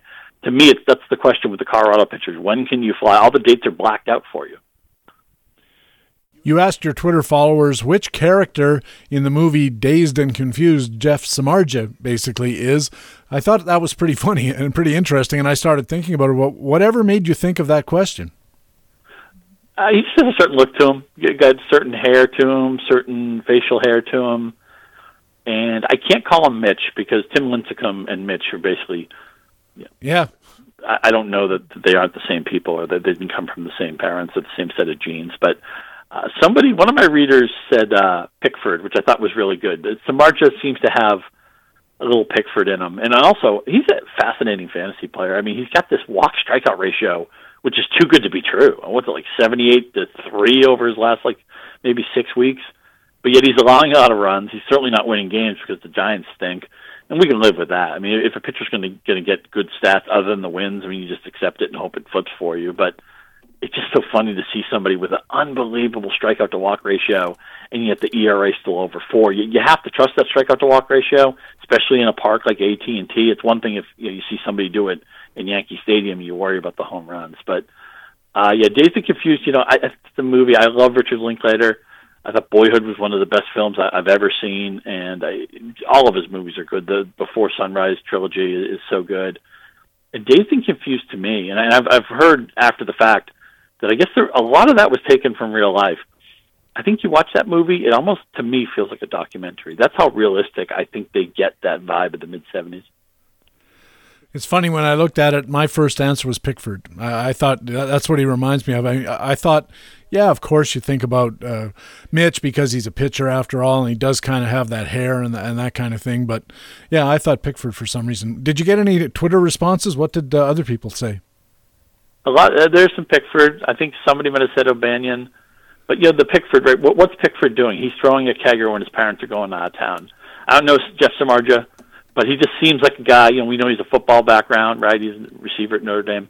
He just seems like, and I say this with admiration, he seems like the kind of guy that when his parents were going out of town in high school, he probably had the keg, the kegs on order.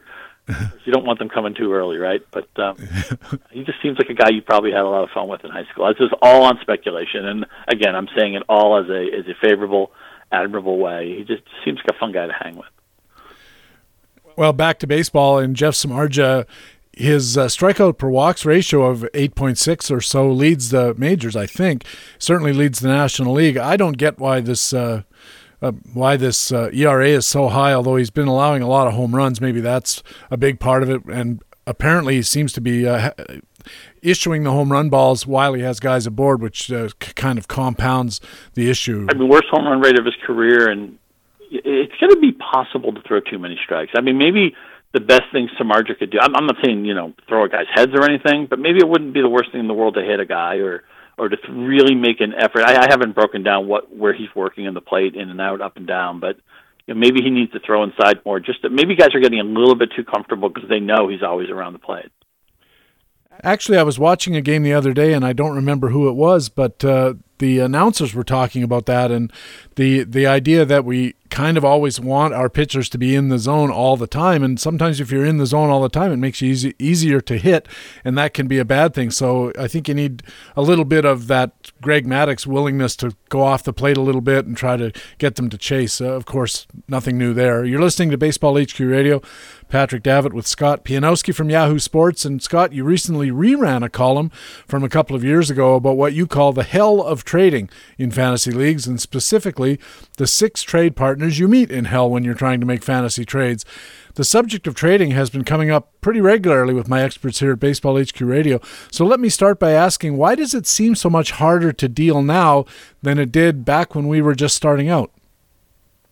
I think communication paths have changed. It used to be when I first got into fantasy, and I think my first year was in '88, and I really ramped up my interest in fantasy in the '90s. We would trade on the phone, and we would trade in person. We would hang out, we'd have a beer or get something to eat or whatever, or watch a game together, and we'd have our rosters, and we'd say, and we'd try to figure something out, hammer it out. And now it's how do people trade? There's emails, or somebody goes on the message board and says, well, I need steals, or I need a closer, or whatever. And I'll email sometimes people with very specific, and I always try to audit rosters and to see what the other guy might need or what his measure of thinking might be. And sometimes I'll send a really detailed email to somebody, never get a reply, which is, to me, frustrating. I like to talk baseball anyway. I mentioned Fred Zinke earlier. I mean, we just talk baseball, 4 or 5 times a week. It's great. It just, hey, you made a good pickup here. Hey, that guy's playing well for you. What's wrong with that guy? We're just 2 baseball fans and 2 friends. And I wish, I don't want to say everybody's like this because, people are at different points of their lives, and, your family should always come first, or, maybe there's something going on in your life I don't know about. Those should be the priorities. I get it. But I just think it's fun talking about baseball, and that's why the same people I talk, Jeff Erickson's in a league of mine. We just talk. We're on Twitter sending each other messages about, did you watch this? Did you see that? I talk to Fred a lot. A lot of people, I'm co-owner in a keeper league with my friend Scott Gleason. We talk almost every day about what's going on with our team. It's just fun. And I don't know, for some reason, I think because email and text message has replaced direct phone calls, or you don't hang out with people as much as you used to because, again, people get older, people get married, people have kids, people move all around the country, and there's nothing wrong with that. I'm all for having a full, cultured, deep, meaningful life, and that means, life without sports, a life offline and everything. I'm all for that. But I feel like we would get more trades done if we had more direct conversation, if we had more phone calls, if we went to to more games together, had more beers together. I feel like that was the center of my fantasy experience in the '90s, and to be honest with you, I miss it a lot.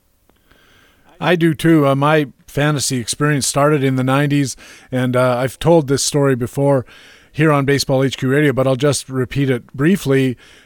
We had our stats sent to a print shop by fax from All-Star Stats. I don't know if you remember them. And then the printer would print up copies of it. And then a guy that in our league was a taxi driver. And on the Thursday or Tuesday, whenever it came out, Tuesday, I guess, he would drive over to the print shop. He would gather up all the stats. And then he actually hung a second mailbox on his house so that he put the stats in there one by one. We'd all drive over there to grab them. And this usually happened around noon. And so every Tuesday at noon, there'd be 4 or 5 of us all pulling up at the same time, and we got a lot of trades done because we were standing around looking at the stats, and you're just standing side by side with these guys. And I think that we missed that. We used to go and watch games on TV because they weren't on TV unless you went someplace that had a big satellite dish. It's hard to make trades with people you don't know. I think that's the problem. And also I think people, of course, a lot of guys play in 20 leagues at a time, and it must be really difficult to figure out what you have, where you have it, and be diligent in 20 different leagues. Sure. I mean, when I, again, was first really getting in the swing of fantasy, I was in one league, and we would get stats, the quote-unquote Chelmsford League, Chelmsford, Massachusetts. I don't know if anybody still lives in Chelmsford, but at one point most of us did. And the guy who commissions that league, a really great guy named Larry Holt, I'll give him a shout-out, he used to put the quote-unquote stats out once a week. We have actually a little bit of a different format where you get graded every week with a fantasy point total, and then whatever that point total is carries over week to week. Anyway, we would get the stats would come out, and he'd print them out, and he was always great about like printing stuff out of his work and everything. God love him. And so you would talk trade, and you would say, "Oh yeah, I want to trade for Tony Phillips." Somebody would say, "Well, how's he doing?" I'd say, "Well, on the blue sheets, I'd be quoting stats that were like 6 days old, Or I'd say, "Oh, I got the Boston Globe in front of me, and in the Sunday paper, he's got a 258." It's so great how now everything is up to the minute, and we all know all these secondary and tertiary things about players. Where in the old days we were quoting stats, from the Baseball Weekly, or quoting stats from the USA Today, or quoting stats from a paper that was 3 or 4 days behind, or from our printouts that were a week old. But man, it was just fun. I hate to be somebody who just talks about. I mean, the internet has changed fantasy, and for the most part, for the better. Now we don't have to keep score by hand anymore, and now we know the standings anytime we want. And we can get information so much easier, although I think that really hurt the edge of the hardcore players. It used to be if you had any extra info, you were so far ahead of everybody else. And now it's just, so many sites just give it to you for free or give it to you with really easy access that advantage is gone. But that's okay.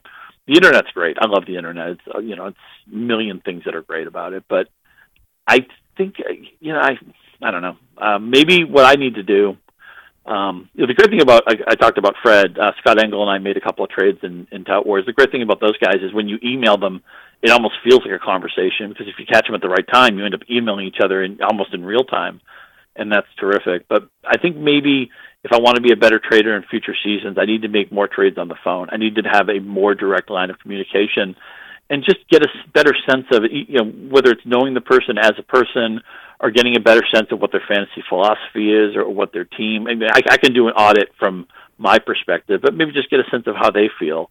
Is there a team they like? Is there a direction they see their team going under? Is there something that I don't understand? I mean, it's all about relationships. It's all about trying to have an understanding of what the other guy, how he thinks, and how to find a way that you can make both of you feel satisfied. Well, I mentioned that you had the 6 trade partners you meet in hell. I'd like to get you to describe a couple of them at least, and I'm sure everybody listening is going to recognize these guys in their leagues right now. How should owners respond to or think about, and I'm quoting the guy you call, the guy who thinks 3 4s equal a 10? Yeah, isn't that great? He wants to trade 3 players he's picked up for Mookie Betts. I mean, there are some leagues, if you were, American League only tout, that might make sense to trade a star for 3 pieces that play all the time because it's just hard to get any kind of playing time. But most of the work I do is aimed at mixed leagues, and those trades are never going to make sense. And what I generally say when somebody tries to pitch me that is, I think we all know that in this format, it's better to have the best player in the trade. It's not about, the 2 or 3 guys that you just picked up or an eyelash over replacement value. And if you don't agree with me, then let me give you 3 of my 4s, and I'll trade for 1 of your 10s. But usually when somebody offers me something like that, I just kind of wink and say, come on, we all know that those types of trades favor the better players, and there's no point trying to trade 3 guys who are barely over free agent replacement value and think you're getting a star back. I think most players with any sophistication realize that that's obviously true. And you have another kind that you call the manifesto writer, and I have to confess, I think I might be one of those guys, and from what you said earlier, you might be too. Yeah, sometimes some people argue a little bit too much, and it becomes a 2 or 3 page discussion on why this is such a great trade for you. And a lot of times the manifesto writer, he almost tries to frame it like he's really doing you a favor, Like his improvement isn't even part of the objective. He's just trying to help you out. And he wants to make sure that I don't know, that Jeff Hoffman has a 2.4 ERA. Of course, doesn't have it anymore, or whatever, something like that. But I think sometimes the manifesto writers, this isn't you by any means, but sometimes they can be a little bit condescending, or sometimes they think they're going to passionately argue something so much they're going to talk people into trades. And I think most people, the harder you push with a really long couple of paragraphs, I think it's counterproductive. I think it puts people on guard. You've talked a lot on this program, and it's so great. Some of the philosophy and the emotional ways we make decisions, and how it can be really intimidating to have too many choices. And I think when you send somebody a trade offer that starts to read more like it's a really complex question, I think you can kind of bump people offline and get them where they're more likely to put two hands on their assets, and they're thinking, okay, if he's going to these lengths to try to justify this, he's trying to talk me into something. He's trying to put something over on me. I think even if it isn't meant that way, I think sometimes it comes off a little disingenuous. I actually wrote a column on this same sort of theme back for Baseball HQ, I think 2006 maybe, and I had the six trading types. I organized them somewhat differently than you did, and but one of them was I called him the Ramanujan, and Ramanujan is a Indian mathematician, a self-taught mathematician who's maybe the greatest mathematician in history, and I said, if you can get two Ramanujans together, you're going to make deals, and they're going to be pretty good deals because they're just logical.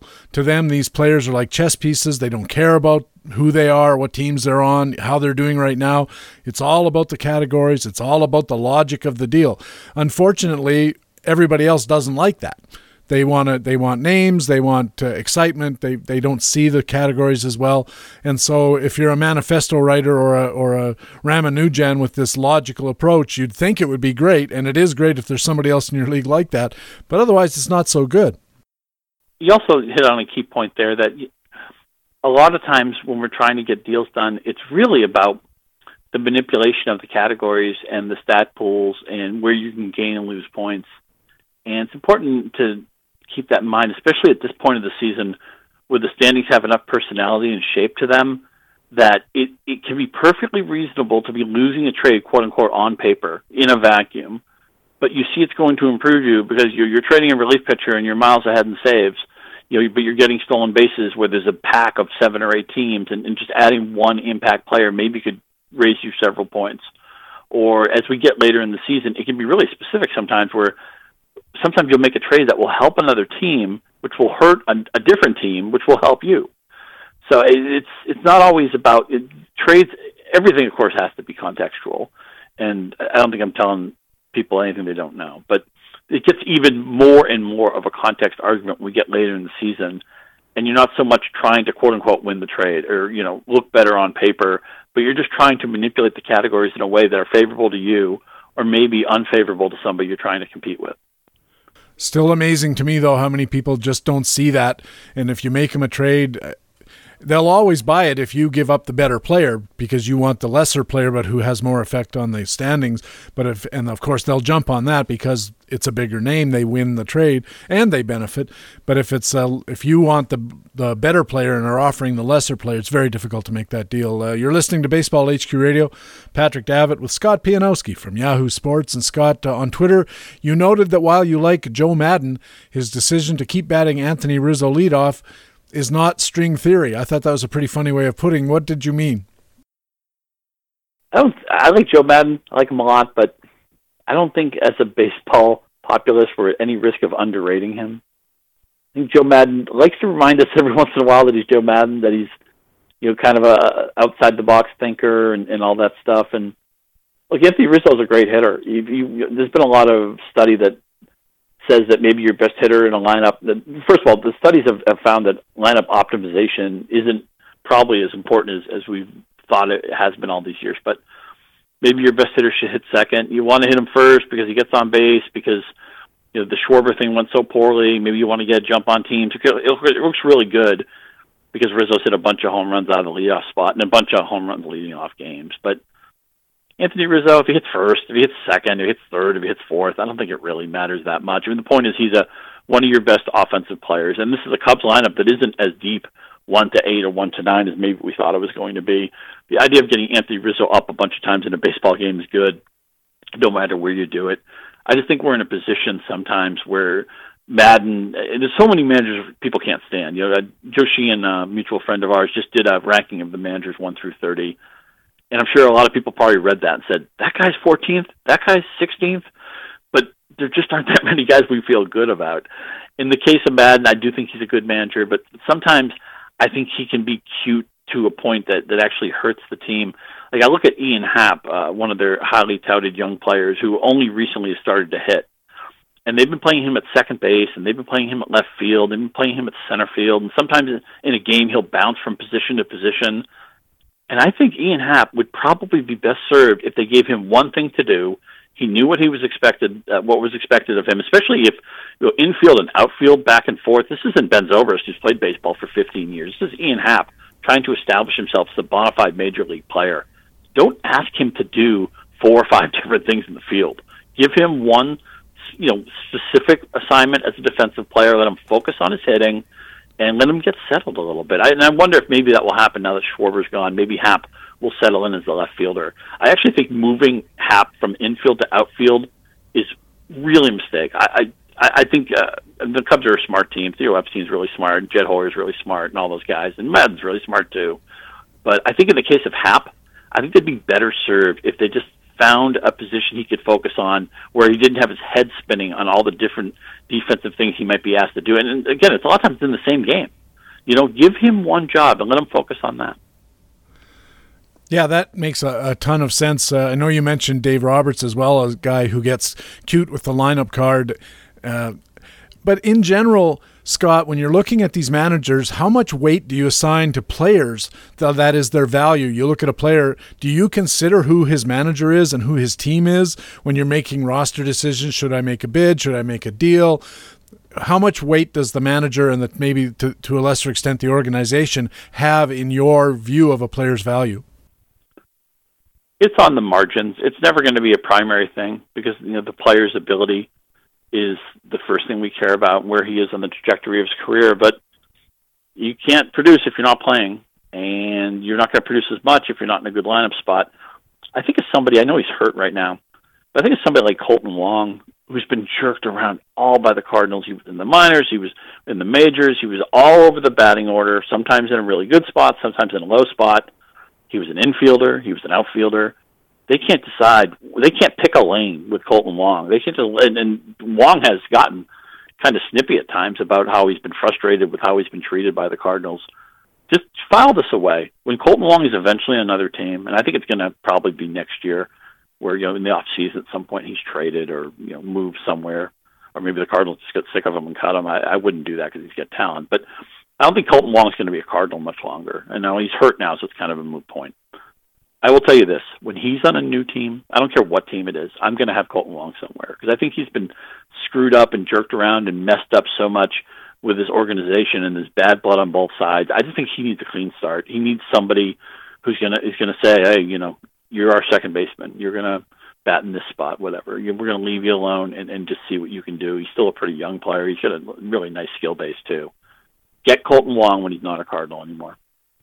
I was thinking also about the this idea of having your leadoff hitter hit leadoff home runs is somehow optimal, and it seems to me that you'd be a lot better off if he was batting third or fourth and had guys in front of him. You just get more runs that way. If you think about organizations, you mentioned the Cardinals, but that may be just a specific thing with a specific guy. In a more general sense, which managers would be at the top of your list to add value to players because you like the way that they run their teams? Terry Francona was at the top of that Joe Sheehan manager list, and I would sign off on that too.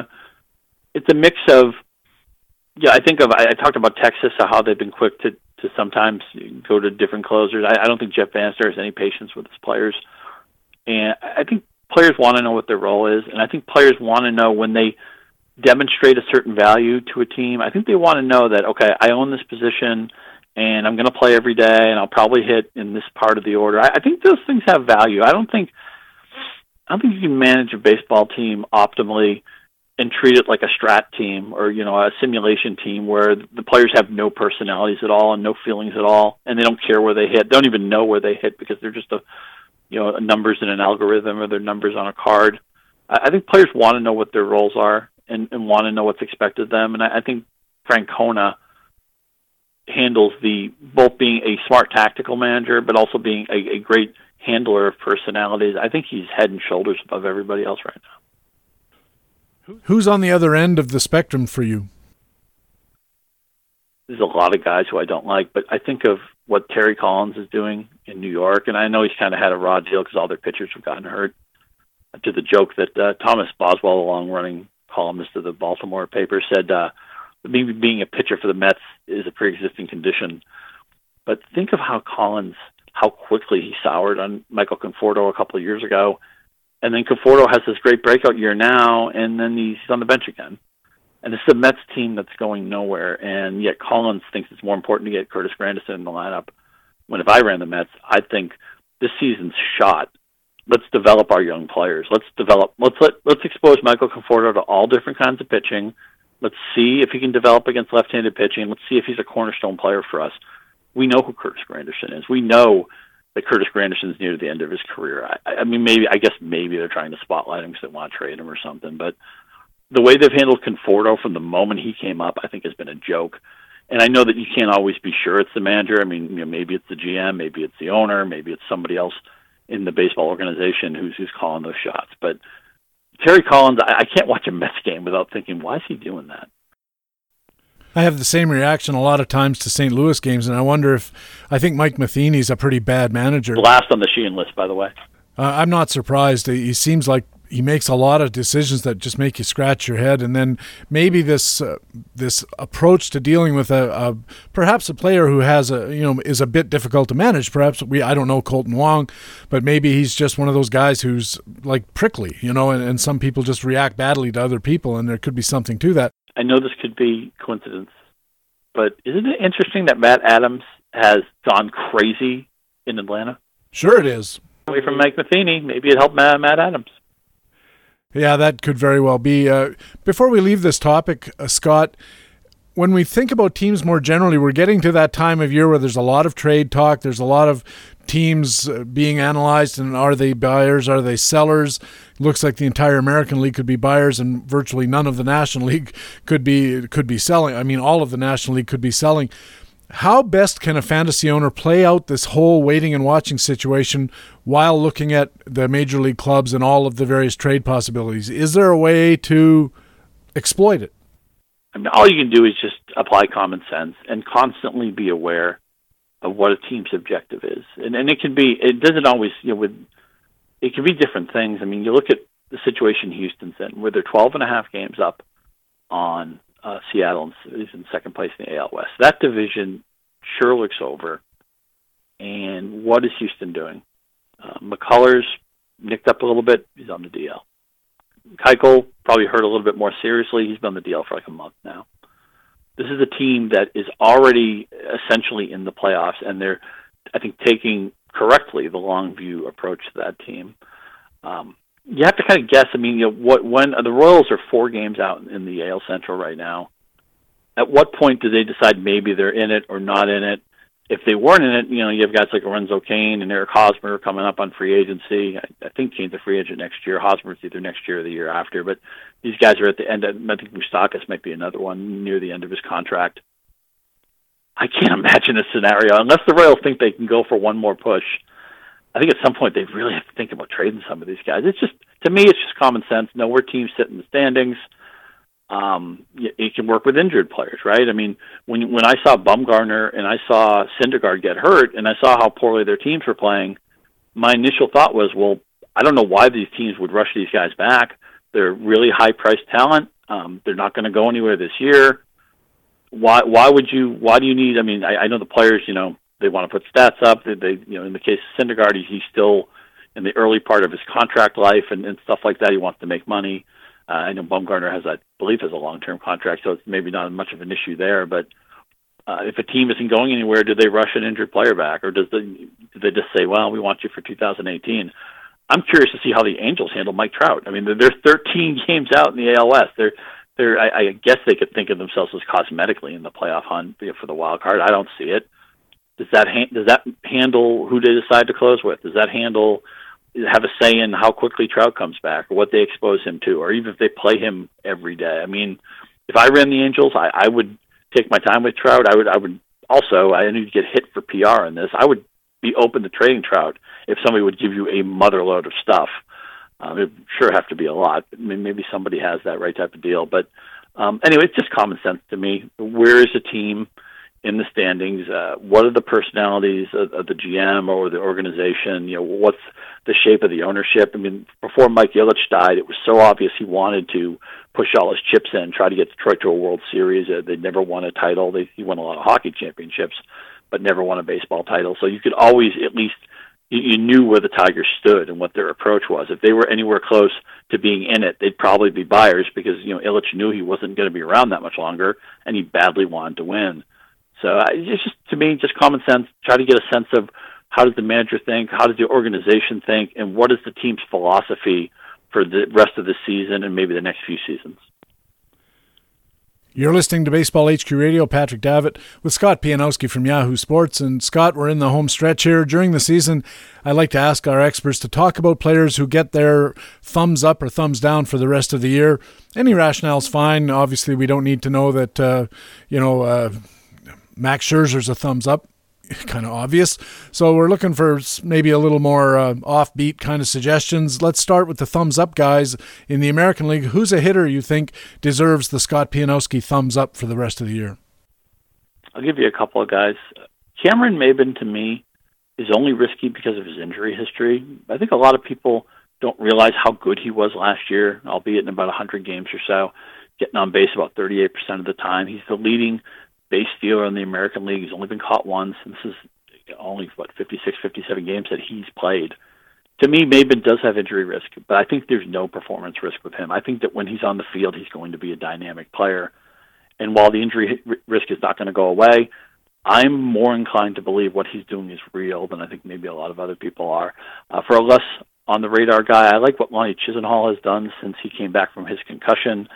And the Indians are one of the best offenses in the league over the last 3 or 4 weeks as some of their guys have kind of come out of it. We've seen Encarnacion has started to hit. Chisenhall, just being in a good lineup, I think he's going to be around a 300 hitter the rest of the way and probably going to play every day.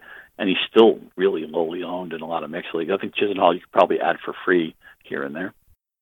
In a mixed league, for sure. Lonnie Chisenhall, the one worry I have, and I own him in Tout American League. I got him for $1 at the end of the auction, which I thought was a huge steal, and it turned out he's one of the guys who's benefiting from whatever's causing home runs to go up. His home runs per 650 plate appearances is skyrocketing. The thing I like about Maybin, too, is all those stolen bases. He's at 22 now. If he keeps going at this rate, he could finish close to, 50 maybe? And that kind of thing can really move you in the category. In the National League, who's a hitter that gets your thumbs up? I talked about Ian Happ. I think with Schwarber down, I think he'll probably settle in as their left fielder, and he's been really hitting the ball well for maybe the last 7 or 10 days. He had 4 hits the other night.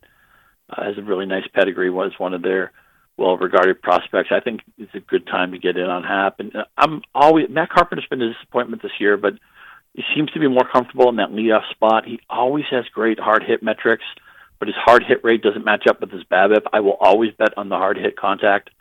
And I think Matt Carpenter, I just traded for him in Tout. And I didn't get him cheap, but I traded 3 to get 1. And I know it's not always easy to make a trade like that, but I was happy to do it.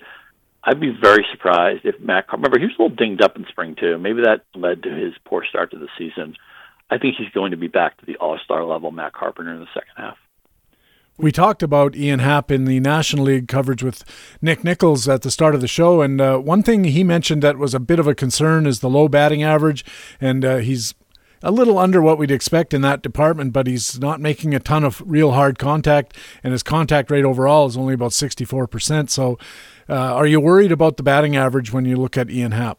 Oh, you have to, but at least he's hitting the ball out of the park too, and it just seems to fit the shape of where baseball is today.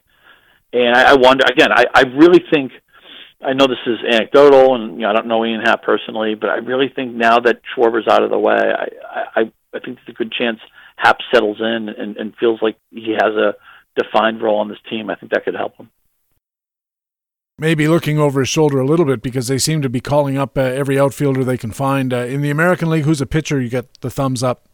American League pitcher. I talked about the Texas bullpen earlier, and Kella is the guy I'm going to bet on, although Leclerc is really good if you need strikeouts. I don't think Matt Bush is going to be their closer for the full season. And in the National League, who's a pitcher that gets the thumbs up?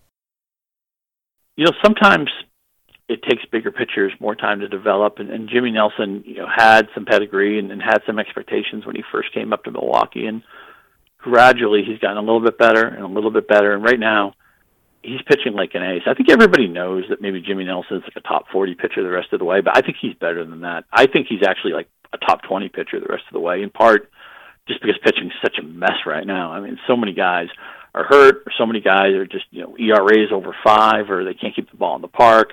I think of somebody like Maeda, who I really liked in LA. He's not even in the rotation anymore, although I think eventually he'll get pushed back when somebody gets hurt or is ineffective. But still, I mean, he's been a huge disappointment. Jimmy Nelson is a set and forget, circle of trust. Look forward to actually watching him pitch. So many guys you might want to own, but you can't watch them. You're just nervous they're going to blow up. Jimmy Nelson looks like a stud to me. Another National League pitcher I do like, this kid Vizcaino in Atlanta, who was briefly their closer in the past. Jim Johnson's been their closer of late, but 9 of the 12 last Johnson appearances have not been clean. He's allowed at least a hit or a walk, and a lot of those appearances he's allowed runs. Mid-30s now for Johnson. Braves aren't going anywhere. I think they're going to try to see if they can trade some of those guys who aren't maybe in the long-term plan. I think Vizcaino will be worth owning anyway for the really good ratios, but I think there's a fair chance if Johnson were to go or just to continue to struggle that Vizcaino could be a closer in the second half too. I really like Jimmy Nelson as well, and Vizcaino does look like a good sleeper bet to get some saves. I've had Jim Johnson in the past, and believe me, I know what the downside is there. So Scott Pianowski's thumbs up guys: Cameron Maben, Lonnie Chisenhall, Ian Happ, Keone Kela, Jimmy Nelson, and Arodys Vizcaino. Let's move to the thumbs down players. These are guys about whom you are not optimistic for the rest of the year and about whom you think listeners should be cautious. And again, let's start in the American League with a hitter. I think it's probably obvious, but Carlos Beltran at age 40, I don't see anything left. I don't think he's going to hit for an average. He's not even getting on base 30% of the time. No defensive value. And Houston, this is a team that thinks they can go all the way. Beltran, I believe, is on a 1-year deal. I don't think they're going to be married to him. And we started to see some other guys. Marisnik is hit. Gonzalez plays all over the place. They called up one of their prospects for a while who was hitting. I think they're going to move on from him. Now, in a mixed league, you can just cut Beltran, or maybe he's just unowned in a mixed league. But I wouldn't even feel safe in the American League only league. If you get somebody who just saw Carlos Beltran, good Houston lineup, maybe this is expecting a low level of sophistication in your league, because maybe people are going to see through that. I'll give you another guy I don't like as far as what his perceived value may be. And I actually just bought this guy in Tout Wars, so I'm going to sound like a total hypocrite. But the Rays brought up Malik Smith, and they've hit him leadoff, and they've hit him 6th or 7th, and sometimes he doesn't play. I thought they were just going to play him and let him bat first and let him run all over the place, because what do they care, But they seem to be jerking him around, and I don't know why they'd ever want to bat him 7th. Either bat him first or bat him last. I don't see what batting him in the middle of the lineup does. I don't think they view him as an everyday player. Sometimes he takes some wild swings. He's run into some outs on the bases. He tried to steal home plate in Detroit. Didn't work out. I wonder if maybe that got under the management's skin. Because he came up and had such a big splash in that first weekend, it's probably somebody who sees the pretty average, who sees what his high potential is for stolen bases. I just get the sense. Maybe this could sound like a totally kooky theory, but I think when somebody has a weird name, I think sometimes that adds to their cachet a little bit. Everybody knows who you're talking about when you say Malix. I think he might be a little bit overrated in a lot of leagues right now. Beltran's a pretty obvious pick. I think it's a good time to shop Malik Smith. Sell high is the mantra in a lot of leagues. People always say you should do it. Not many people know how.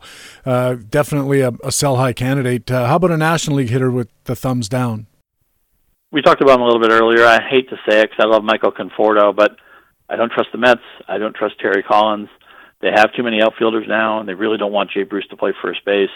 Maybe things clear up. Eventually somebody gets hurt or somebody gets traded, but I just think that the Mets are jerking around Conforto. He hasn't been producing.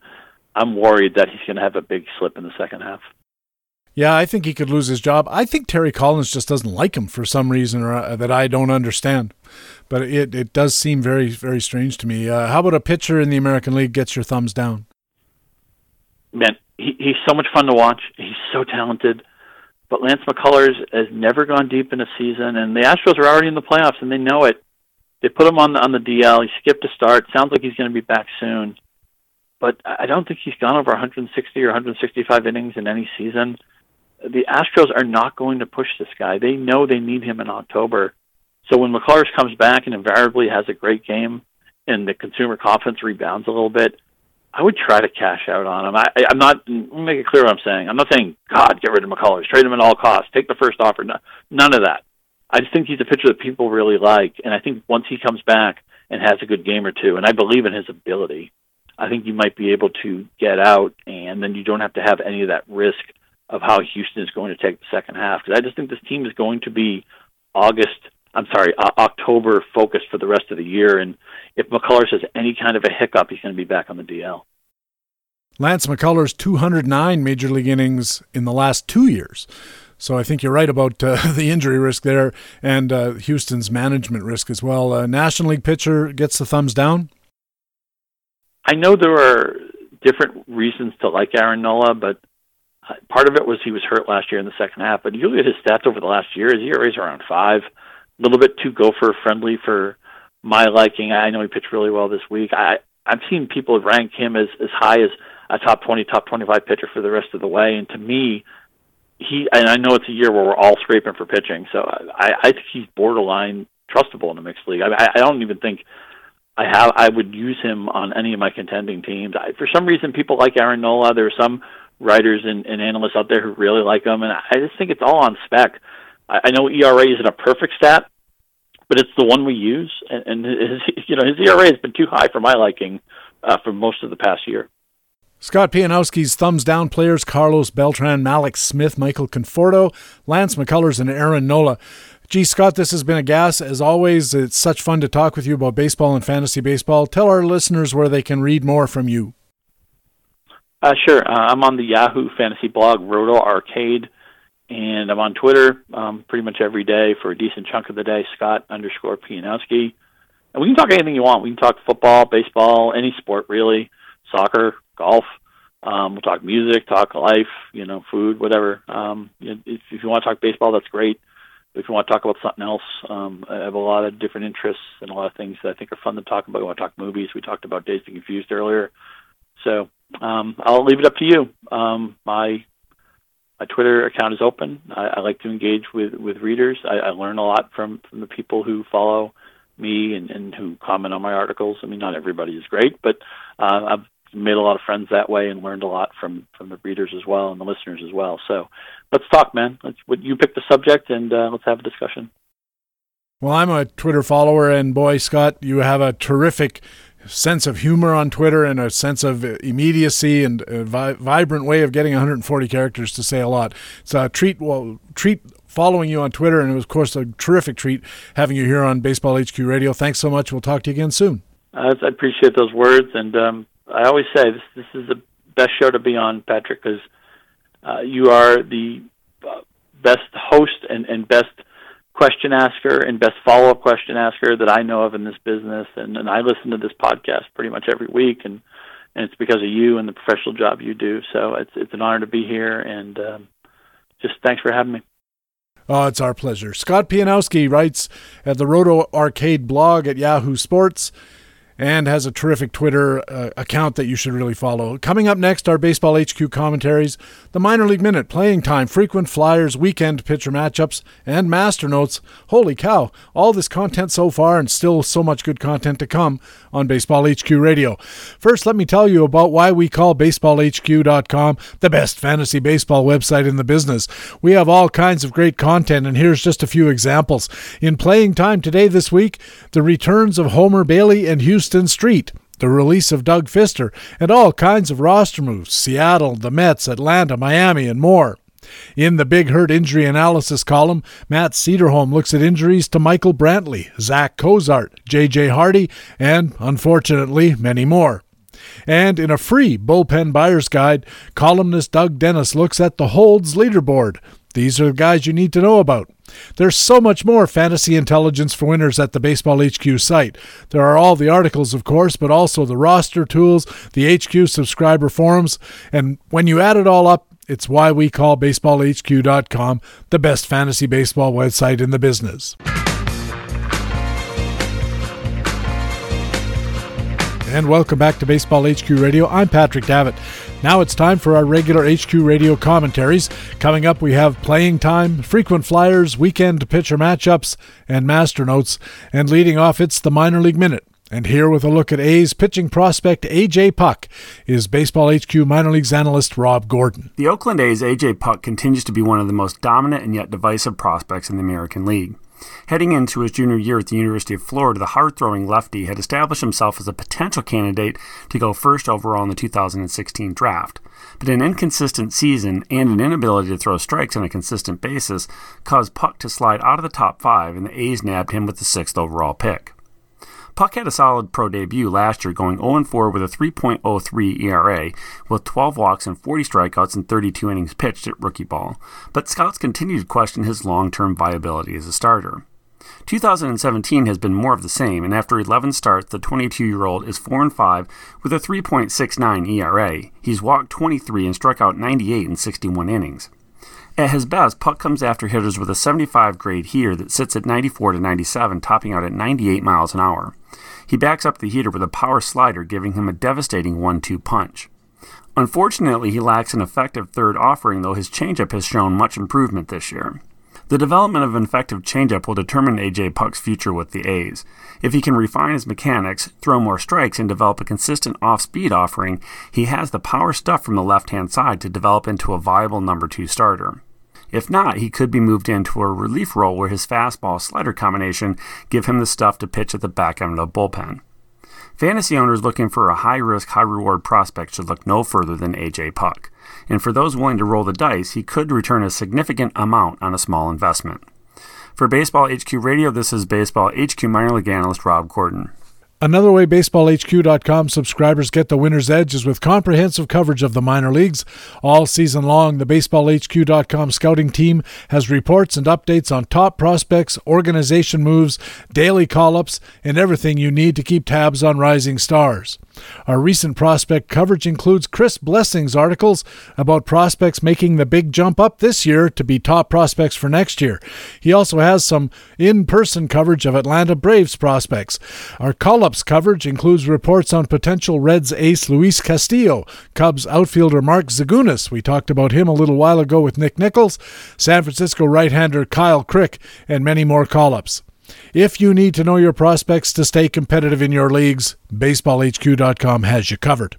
Now it's time for our Playing Time segment, where we look at situations that could mean players getting more playing time or losing at-bats or innings. In this week's edition, we'll look at Wilson Ramos' imminent return and a possible Ahmed Rosario call-up. And here to tell you more is BaseballHQ.com analyst Ryan Bloomfield. This week we'll take a quick hit approach at a few newsworthy items in our Playing Time Tomorrow space from the past week. First in Tampa Bay, and second over in Queens. Chris Olsen covered the changing Tampa Bay Rays lineup in his AL East Playing Time Tomorrow column, noting that Wilson Ramos' rehab is moving along quite well down in AAA Durham. Ramos has missed the entire year due to off-season knee surgery, but he's catching back-to-back games in his rehab stint, and he could be back as soon as this Sunday, June 25th. Ramos' return could be a boon for the Rays and fantasy owners, as he hit over 300 with 22 home runs in a career year 2016, and it came along with some pretty solid underlying skills. Ramos had a .280 expected batting average, above average power index, and impressive bat-to-ball skills with an 84% contact rate. Ramos' return might signal an end to the Derek Norris experiment in Tampa, as he's hitting below the Mendoza line for the second straight season. The Rays will ease Ramos back into action, but if he can rediscover last season's skills, Ramos is in for some good numbers behind the dish. And over to the National League, Greg Pyron wondered, along with a lot of Mets fans, when the team might call up top prospect and shortstop Ahmed Rosario. The Mets spurned Rosario in favor of Gavin Cecchini, with starters Asdrubal Cabrera and Neil Walker recently going down due to injury. Rosario was our number 12 fantasy prospect on the preseason HQ 100 with a 9C prospect rating thanks to his dynamic hit tool and plus speed on the base paths. Rosario spent the season at AAA Las Vegas, where inflated offense should be taken with a grain of salt, but he's hitting .325 with 12 steals through nearly 300 at-bats, and Rosario has little left to prove in the minors at this point. We certainly have no control over when the Mets might promote Amed Rosario, but they're running out of other options. Their percentage play is still to expect a call sometime this summer, so if you have room on your bench to stash an upside batting average and steal source for later this year, see if Rosario is available in your redraft leagues. For Baseball HQ Radio, this is Ryan Bloomfield with BaseballHQ.com.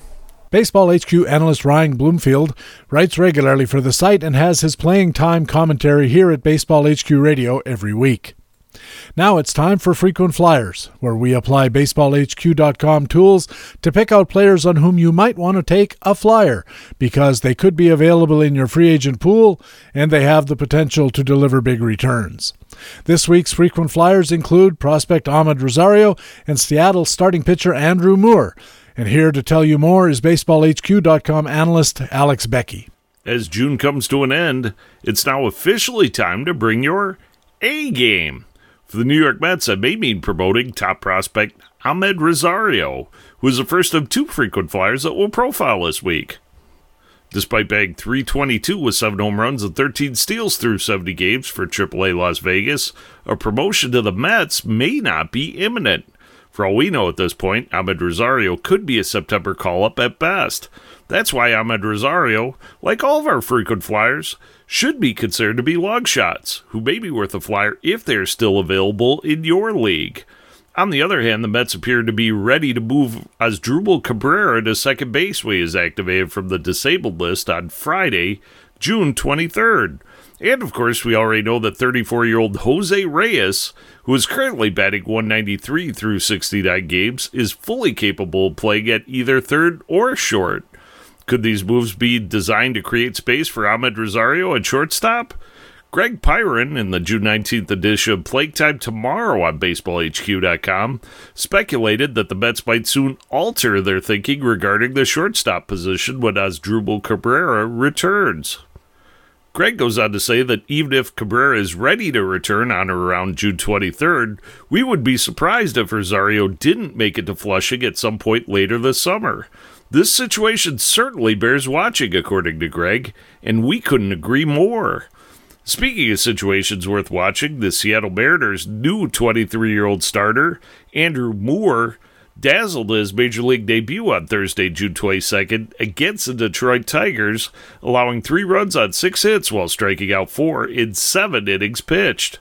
The former second-round draft pick by the Mariners in 2015, 72nd overall, posted a 4-3 record with a .272 ERA through 13 starts in the minors in 2017, including 8 starts at AAA Tacoma. According to our own Jeremy Deloney in the June 22nd edition of Call-Ups on BaseballHQ.com, Andrew Moore is very polished. He has found success with moving the ball around the strike zone and sequencing his average arsenal in an advanced fashion. He effectively adds and subtracts from his 88 to 93 mile-per-hour fastball, and he locates it with precision. However, Andrew Moore's best pitch, according to Jeremy, is a changeup that is thrown with deceptive arm speed. In addition, Nick Richards, his June 19th minors column on BaseballHQ.com, says that Andrew Moore has been a consistently efficient pitcher level after level. In other words, Andrew Moore has gotten an A for effort, and you can too when you consider adding both Amed Rosario and Andrew Moore, our frequent flyers for this week. For Baseball HQ Radio, I'm Alex Becky of BaseballHQ.com. Alex Becky has our frequent flyers comment here on Baseball HQ Radio every week. Now it's our weekend pitcher matchups report. Matchups are rated on a scale centered on 0. Ratings of +1 or better are strong starts. Ratings of -1 or worse, strong bets to sit. Between the ones are the wild cards. They're toss-ups, and you'll have to consider them based on your own risk appetite. With a look at this weekend's matchups, including Arizona right-hander Zach Greinke, Cubs left-hander John Lester, and all the other pitchers, here's matchups analyst Greg Fishwick.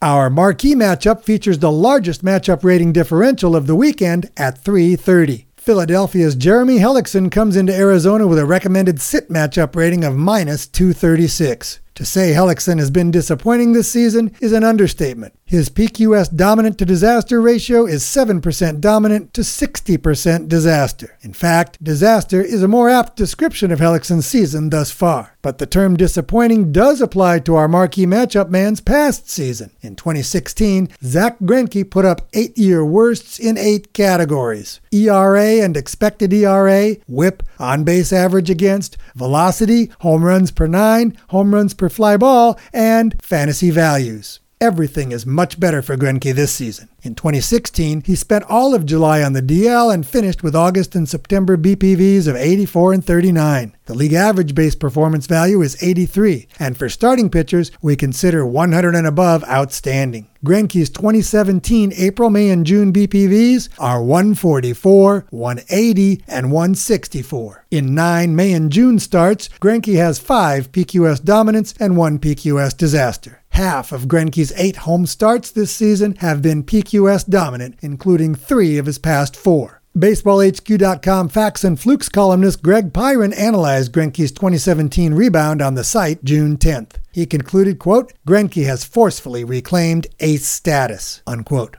Greinke's marquee matchup is against the less than formidable Philadelphia Phillies. In the latest USA Today Power Rankings, the Phils are dead last. Arizona is 5th. Philadelphia has the worst record in Major League Baseball, the worst record versus teams at or above 500, the worst record on the road, the worst record against right-handers, and the worst records over the past 10, 20, and 30 games. Arizona has the second best home record, the second best records over the past 10, 20, and 30 games, the third best record against right-handers, and the third best record versus teams under 500. Zach Greinke may not have a recommended start matchup rating at 0.94 against the Phillies, but he's our marquee matchup man for plenty of good reasons. Our Saturday surprise is saddled with a recommended sit matchup rating of -133 going into pitcher-friendly Marlins Park, and he has a recommended sit matchup rating of -152. We've already mentioned the Cubs' visit to Miami as one ripe for hitting heroics, but wait a minute. Chicago's John Lester was runner-up for the National League Cy Young Award last season. The 2016 World Series champion Cubs are still a top 10 team in the USA Today Power Rankings. They're 10th overall and 6th in the National League. The Marlins are 25th in the majors and 11th in the National League. The 2017 Cubs are 5 games under 500 on the road, but they're 4 games over 500 versus left-handers and 8 games over 500 against teams under 500. With Chicago the better team, it is surprising to see John Lester carrying a recommended sit matchup rating in against Miami on Saturday. Let's look a little longer at Lester and see if he deserves to be avoided. Lester has a PQS dominant to disaster ratio of 27% dominant to 33% disaster. Of his 6 road starts, 4 have been PQS disasters. Lester is posting 5-year worsts in 9 skills metrics: ERA, WHIP, on-base average against, batters faced per game, control or walks per 9, first pitch strike rate, velocity, home runs per 9, and home runs per fly ball. He's showing 4-year worsts in expected ERA, base performance value, and fantasy values. Most notably, Lester is allowing a career worst OPS of 787 to right-handed batters this year, 96 points above his career average of 691. Surprising or not, it seems safer to sit John Lester this Saturday. Now that it's summer, we hope your teams get hot if they're not and stay hot if they are. For Baseball HQ Radio, this is Greg Fishwick of BaseballHQ.com. Baseball HQ pitcher matchups analyst Greg Fishwick writes about pitcher matchups, not surprisingly, at BaseballHQ.com, and he has his weekend pitcher matchup segment here at the Baseball HQ Radio podcast every week. Now it's time for Master Notes, my weekly discussion about baseball and fantasy baseball. And this week, I want to talk about how to explain the home run surge. Home runs are way up again, and discussion about why is also way up again. But the reason seems obvious to me. For some time, I've been telling anyone who will listen, right up until his patience runs out, or the eulogy starts anyway, that the reason we're seeing so many home runs is that the ball is different, and fantasy owners need to figure out what to do about that. The numbers provide ample evidence that home runs are exploding. Through June 20th, Major League hitters had just over 2,700 home runs in about 81,000 plate appearances. That's about 22 home runs per 650 plate appearances, which is roughly a full season for an individual player. Last year, it was 20 home runs per 650 plate appearances. That's 2 extra home runs per player per season. Needless to say, these huge increases are affecting individual hitters, and in a big way. So far this year, 34 hitters already have more home runs than they had all of last year, despite usually having far fewer plate appearances. Now, at the risk of giving the appetizer chefs at Outback a new idea, it's a tater barrage of historical proportions. If the home runs continue at this same pace, 2017 will finish with something like 6,140 home runs. That's 500 more than last year, a 10% increase. The resulting rate of 1.27 homers per game would be by far the highest in Major League history. In response to questions about the causes of the HR spike, Major League Baseball's response has been to issue a report that the ball is exactly the same as before, with detailed evidence that goes something like, and I'm paraphrasing here, "It's not the ball. Next question." Some people have alternate explanations, such as maybe they're using PEDs again, or it's been warmer this year, or Major League Baseball says it's not the ball and Major League Baseball always tells the truth. But I've been much more persuaded over these last couple of years by a lot of expert scientific analysis that points to the ball as the central reason for the significant power gains we've seen, especially since the All-Star break of last year. Recently, some new research has provided more evidence that the baseball is the main reason for the surge. Ben Lindbergh, who co-wrote some earlier studies with Rob Arthur of 538.com, has now written a follow-up study with the well-known analyst Mitchell Lichtman, a longtime sabermetrics ace and the author of the book, Playing the Percentages in Baseball. Their study was published at the Ringer website. It acknowledges that home run growth combines several factors, but it argues very effectively that the primary factor is the baseball. There are 2 main reasons. First, it's the coefficient of restitution. This sounds like something your payday lender hands you while he repossesses your car, but it actually refers to the amount of energy the ball has when it's bounced off of a hard surface. The coefficient of restitution of Major League Baseballs is higher this year than in the past. I'm not sure about the numerical values here, but apparently where it currently says Rawlings, maybe it should say Titleist. The second factor, the seams are less raised. This sounds like a small thing, and indeed seam heights are measured in 1/1000th of an inch. But these thousandths of inches are much more important to seam height than they would be for, say, inseam height. The ball's lower seams mean the batted ball encounters less air resistance in flight. It's also why you don't see stitching in Superman's tights. The Ringer article doesn't mention this, but it seems the phenomenon might also affect the movement on pitches, since differential air resistance is the reason pitches break. Less break, more hard contact. I've also been persuaded of this case by 2 of the experts I trust the most, my left eye and my right eye. Like you, I watch a lot of baseball and baseball highlights, and I've seen plenty of weirdness in home runs this year. Like Chris Carter. You see that one? He got fooled by a Drew Pomeranz pitch. It was well off the plate away. He lunges after it and pulls a one-handed home run into the seats and left. And not a cheapie either, 20 rows deep. I was actually watching Marwin Gonzalez live in a game when he hit what I thought was a can of corn to the outfield. He thought so too, and he slammed his bat to the ground in frustration. So we were both surprised when the ball cleared the center field fence. Marwin crossed the plate with that sheepish look, like a guy who shanked a 3-wood out of bounds, but the ball hit a tree and ricocheted straight into the cup. Or maybe you saw the highlight of noted slugger Gerard Dyson launching a true missile 360 feet into the right field seats at Safeco Field. Dyson has 4 home runs this year in just 234 plate appearances, and this is after amassing the less than Bonzian total of 7 home runs in his previous 1,365 plate appearances. And there are tons more examples of players hitting for way more power this year. If you're like me, it seems like it's because most of them were on your team last year. I know it's tough to assess the probability of a fly ball going out when you're watching it on TV, but I've been watching baseball on TV for damn near 50 years, and you kind of get a feel for which balls look and sound like home runs and which ones don't. And this year, I have to say, I've been seeing and hearing a lot of those don'ts that somehow do. Really, the cause of the homer surge doesn't matter for fantasy owners. I say it's the ball, you say it's climate change. I know a guy who's sure it has something to do with Brexit. What does matter in the power surge is how the extra home runs are being distributed. The top home run guys, Nelson Cruz, Edwin Encarnacion, Nolan Arenado, are not getting more home runs from the lively ball. The big gainers are coming from lower down in the ranks. Your Yonder Alonsos, your Justin Smokes, your Lonnie Chisenhalls. I quickly compared the 241 hitters who had at least 250 plate appearances last year and at least 100 this year. I wanted to see which players are showing gains in their home runs per 650 plate appearances. I used the rate stat rather than just the home runs hit stat because I was more interested in finding hitters whose home run gains are not directly connected to their playing time.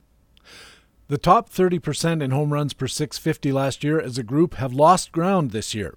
It's when you dig down into the 7th decile that you find surging home run guys like Smoke, Sal Perez, and Marcell Ozuna, all big gainers in home run rate.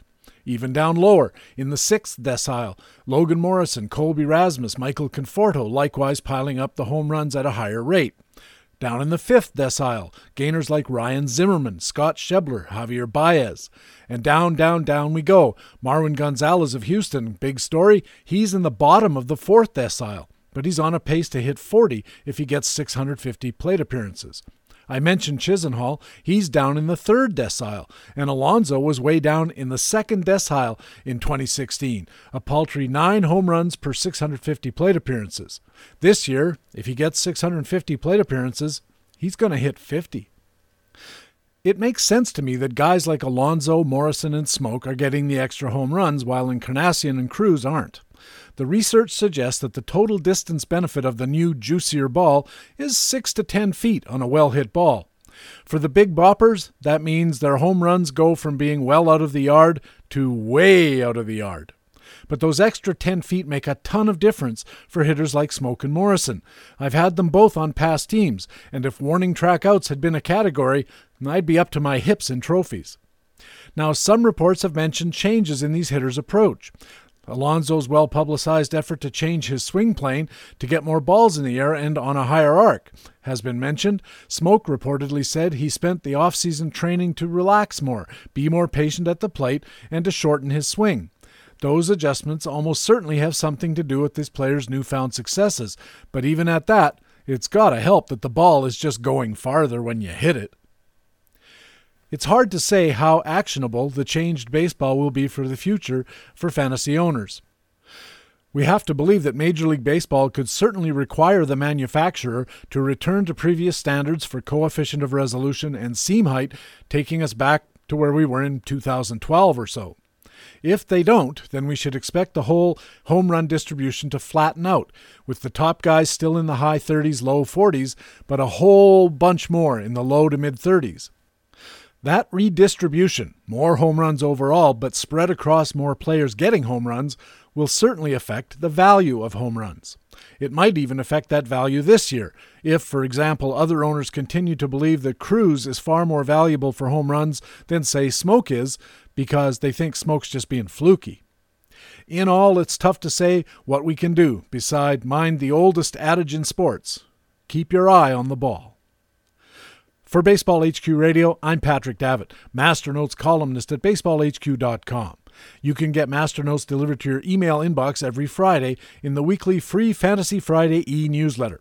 Just go to BaseballHQ.com and sign up. Of course, we also have Master Notes here at BaseballHQ Radio every week. And that's BaseballHQ Radio for Friday, June the 23rd. Thanks very much for taking the time to download and listen to show number 24 of the 2017 Fantasy Baseball season. Of course, I want to thank our guest for this Friday edition of the show, Scott Pianowski from Yahoo Sports, a terrific fantasy analyst and writer, and a really nice guy in a business full of nice guys. I also want to thank our regular commentators from BaseballHQ.com, the best fantasy baseball website in the business. Our Market Watch commentators were Harold Nichols and Jock Thompson. Our Minor League Minute analyst was Rob Gordon. Our Playing Time commentator was Ryan Bloomfield. Our Frequent Flyers commentator was Alex Becky. And our Pitcher Matchups analyst was Greg Fishwick. I'm Patrick Davitt, Master Notes commentator and the host of BaseballHQ Radio. I hope to see you on the BaseballHQ.com subscriber forums. Remember, you can stay in contact with BaseballHQ on Facebook, and we have a Twitter feed at BaseballHQ. You can also subscribe to my personal Twitter feed at Patrick Davitt. Getting close to that 1,000 follower mark, help me out. And please send us a message on our email address, bhqradio, all one word, at gmail.com, where you'll always be the first to know when a new podcast is available. More importantly, please tell your friends about Baseball HQ Radio and take a second to go to iTunes and add to our 4.8 star rating. It really does help us keep the podcast going. Thanks again for listening. We'll be back again next Friday when our feature guest expert will be Todd Zola from Masters Ball, ESPN, and RotoWire. That's another Talk with Todd on the next edition of the podcast with fantasy baseball intelligence for winners. It is Baseball HQ Radio. Mark your calendar. So long. Baseball HQ Radio is a weekly free podcast available through iTunes and other podcast aggregators, or directly from BaseballHQ.com, where we have an archive of past shows as well. Just look for the HQ Radio microphone logo on the right side of the BaseballHQ.com homepage. Baseball HQ Radio is a production of the USA Today Sports Media Group. The opinions expressed on Baseball HQ Radio are those of the individual speaking and not necessarily those of the USA Today Sports Media Group. The program is produced and edited by Patrick Davitt.